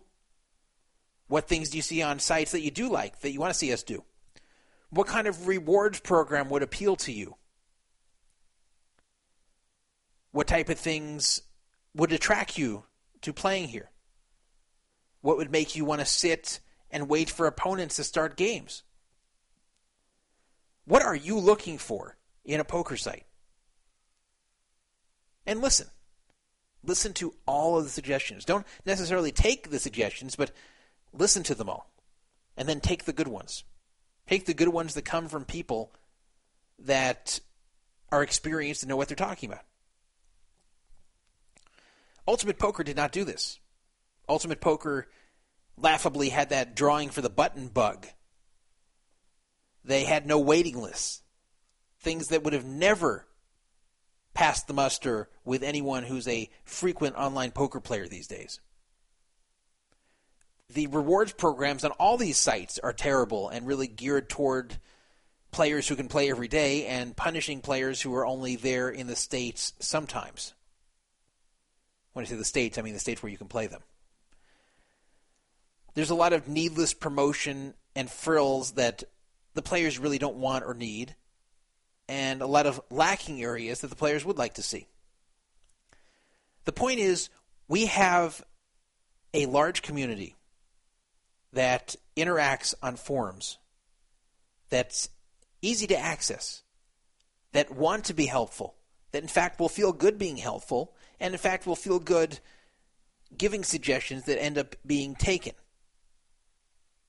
People like when their suggestions are used. The name of the show right now, by the way, is called Druff and Friends. This was actually suggested by a guy known as Quincy Beans, and I used it. And he said he's proud of that. He's proud of the fact that he suggested that name and I used it. I didn't pay him for it. I'm not going to pay him for it, but he was happy to see that I called it that. It's not that's not the most complicated title, but it's basically what the show is, and it works, and I took it. People like seeing their suggestions being taken. People like seeing that they've made a change for the better, even if they don't gain from it personally. And the funny thing is, these grinders actually will gain from it personally because they will get a product they want. Your product is the tool they use to make money. So if it functions better, they win too, literally and figuratively. Strangely enough, with all these grinders who can give you these great intelligent suggestions, who can tell you what they want to see, who can tell you what poker players in general want to see and not see, you don't want to talk to them. You don't want to hear from them. You give them what you think they should have, and then when they don't like it, you tell them they don't know what they're talking about or they don't understand the difficulties in doing what you're doing. And that drives people away. That makes people not want to put an effort to get your site moving. That drives people to not be loyal to your site. You know, those propaganda videos by PokerStars got one thing right. They said that they built a brand with amazing customer loyalty because they focused hard on customer service and giving the players what they wanted. And you know what? PokerStars did that. PokerStars did give the players what they wanted, software-wise and gameplay-wise. They did give the players what they wanted customer service-wise, and that's how they became by far the biggest online poker company in the world. That's how you do it. The way you don't do it is by not listening to the players. PokerStars also met with key players in New Jersey to ask them just that. What do you want? What things would you like to see? Here's what we're going to do. How do you feel about that? Again, PokerStars was smart. Everybody else has been dumb. Now, that doesn't mean imitate PokerStars, and that's been another problem. All these sites just want to imitate PokerStars because they figure if PokerStars made it work, then just emulating them will also make it work. Wrong. PokerStars is existing in a different type of market. And I think even they understand that they're going to exist in a different type of market if they enter the legalized U.S. market. And that's why they are meeting with players in New Jersey to say, hey, what do you want? What are you expecting in the legalized online poker market? Because we understand this is a different ball game than what we've been doing for the last 12 years. So it's funny, PokerStars understands that their winning model does not necessarily work properly in the legalized online intrastate model, and yet all the other sites think imitating PokerStars' international model is going to win for them. You have a resource right there that will work for you for free, and you're not utilizing it. Or if you are, you're not taking the suggestions seriously.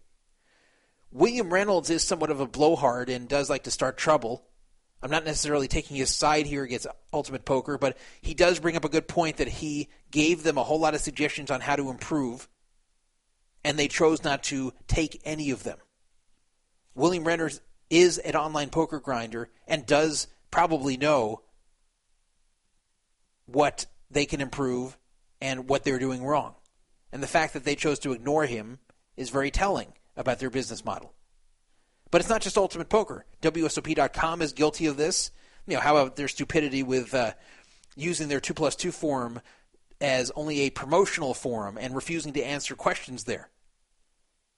And trying to get everyone used to emailing support at WSOP.com, which they admit is very poor right now. And yet they've got a forum, they've got a sponsored forum where they will not answer questions for the most part. It's awful. That's not what the players want.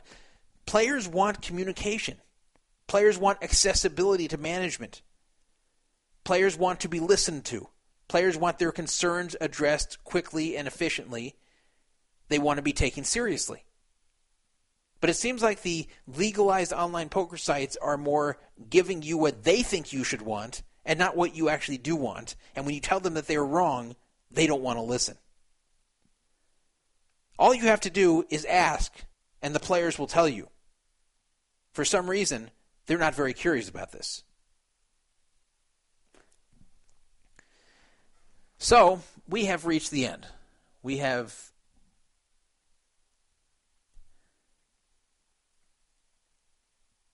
no more topics on the schedule, but I just got 2 topics PM'd to me.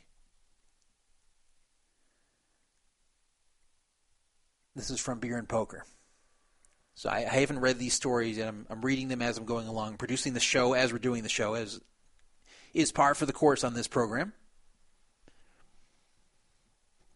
So I guess there's a variant of blackjack opening up at the Fremont Hotel and Casino in Vegas, in downtown. It's on a 45-day trial called Change It 21. It's dealt similar to traditional blackjack, has 6 decks, minimum bet $5.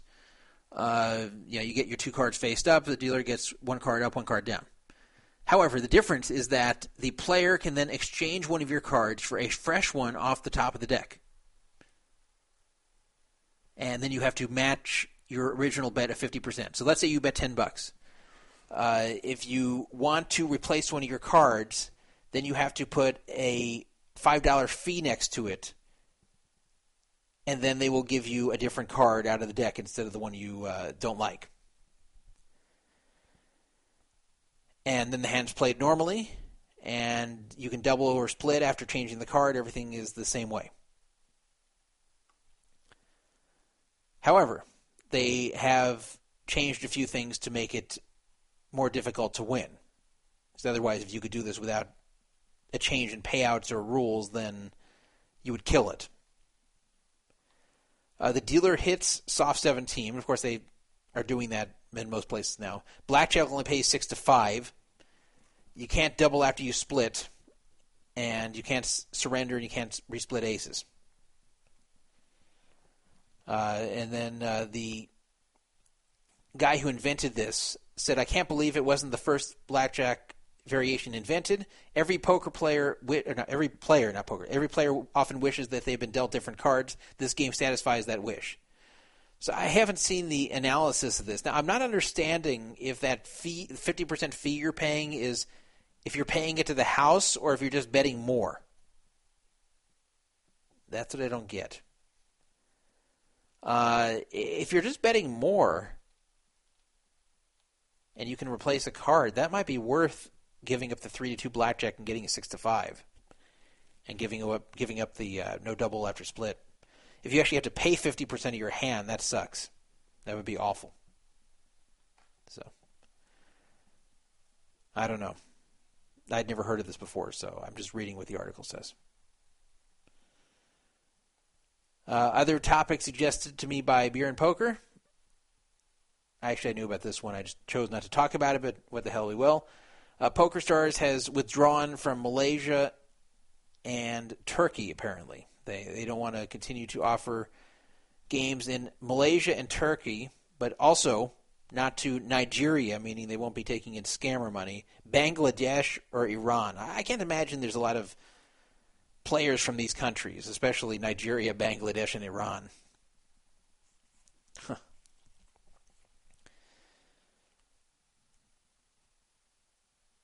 I also can't think the players from these countries would be very good. I can tell you that Turkish poker players, once actually in Turkey, were the worst players I've ever played against. You know, people like to bash the French, saying that they're bad poker players, and bash other certain countries, but there's no comparison to Turkey. I played Turkish poker players on this one network 9 years ago, and they were all universally awful. Awful. I used to have some of these Turks in Limit Hold'em that would just cap it on every street with nothing. Nothing. So they wouldn't mix it up either. Just like every hand, when they'd play, they just go raise, raise, raise, raise all the way through. So if you had a decent hand, you just have to hold your breath and keep re-raising them and hope your hand holds up. But it usually does. You just wait till you have a hand that's well above average, like top pair or better, and then you just raise forever with them. And you clobber them. And other ones were super passive to the point of ridiculousness. I had ones that were check calling sets all the way down. I mean, really, really, really bad.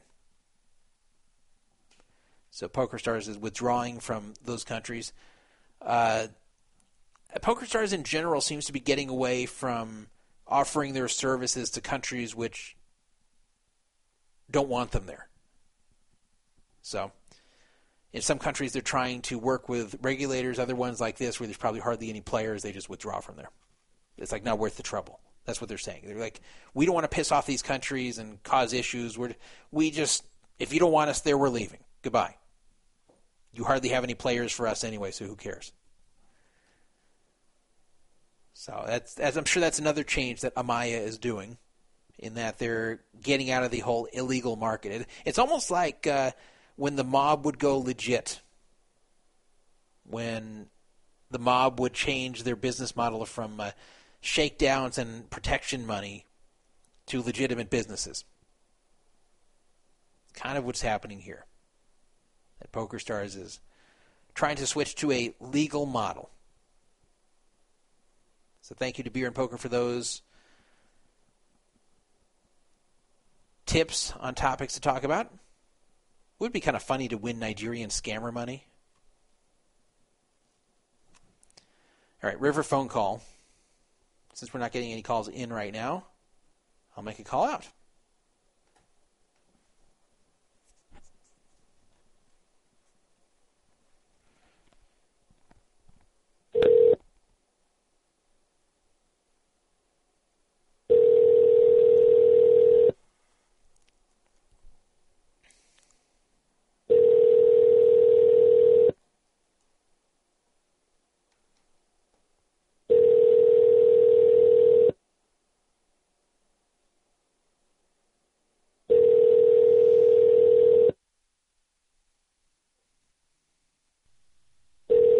All right, that was a scammer.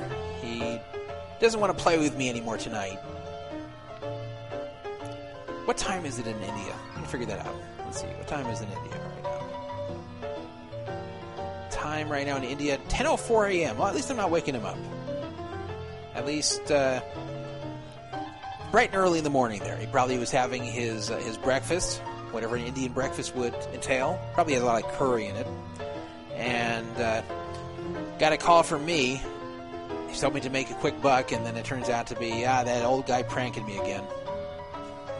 But he couldn't give up on it. It reminds me, actually, of when Ken Scaler used to take out personal ads in the newspaper, and would put his home phone number there, and he would get tons of prank calls. But he could never hang up on the prank callers because he was so worried if he hung up on them that he might be hanging up on a girl who's really interested in him. So even like a really obvious prank call, he couldn't hang up on it. He had to, just in case it's like a 1% chance it's real, he didn't want to give up on it. So that's what the scammer was doing. He was seeing the dollar signs in his eyes. He wanted to take $400 from this hick. And I think it was the service tag of "fuck you, mate" that finally had him convinced, beyond the shadow of a doubt, that this was a prank call. We will be back next week. This is our 5th show already in September. Some months I took a few weeks off for whatever reason, but September we came back strong with 5 shows. Show number 5 here. October we'll have 4 shows. First one will be on October 7th, Tuesday at 6:30 p.m. I want to thank everybody who donated to the free roll this week and all other weeks. And all our live listeners, all of our archive listeners. And you know what? I've read some comments about Poker Fraud Alert on various blogs and other places around the web. Occasionally I Google Poker Fraud Alert Radio to see what people say, and the comments have been positive, and I appreciate that. I really do read what you write about this show, and I like feedback, good or bad. Good night, and shalom.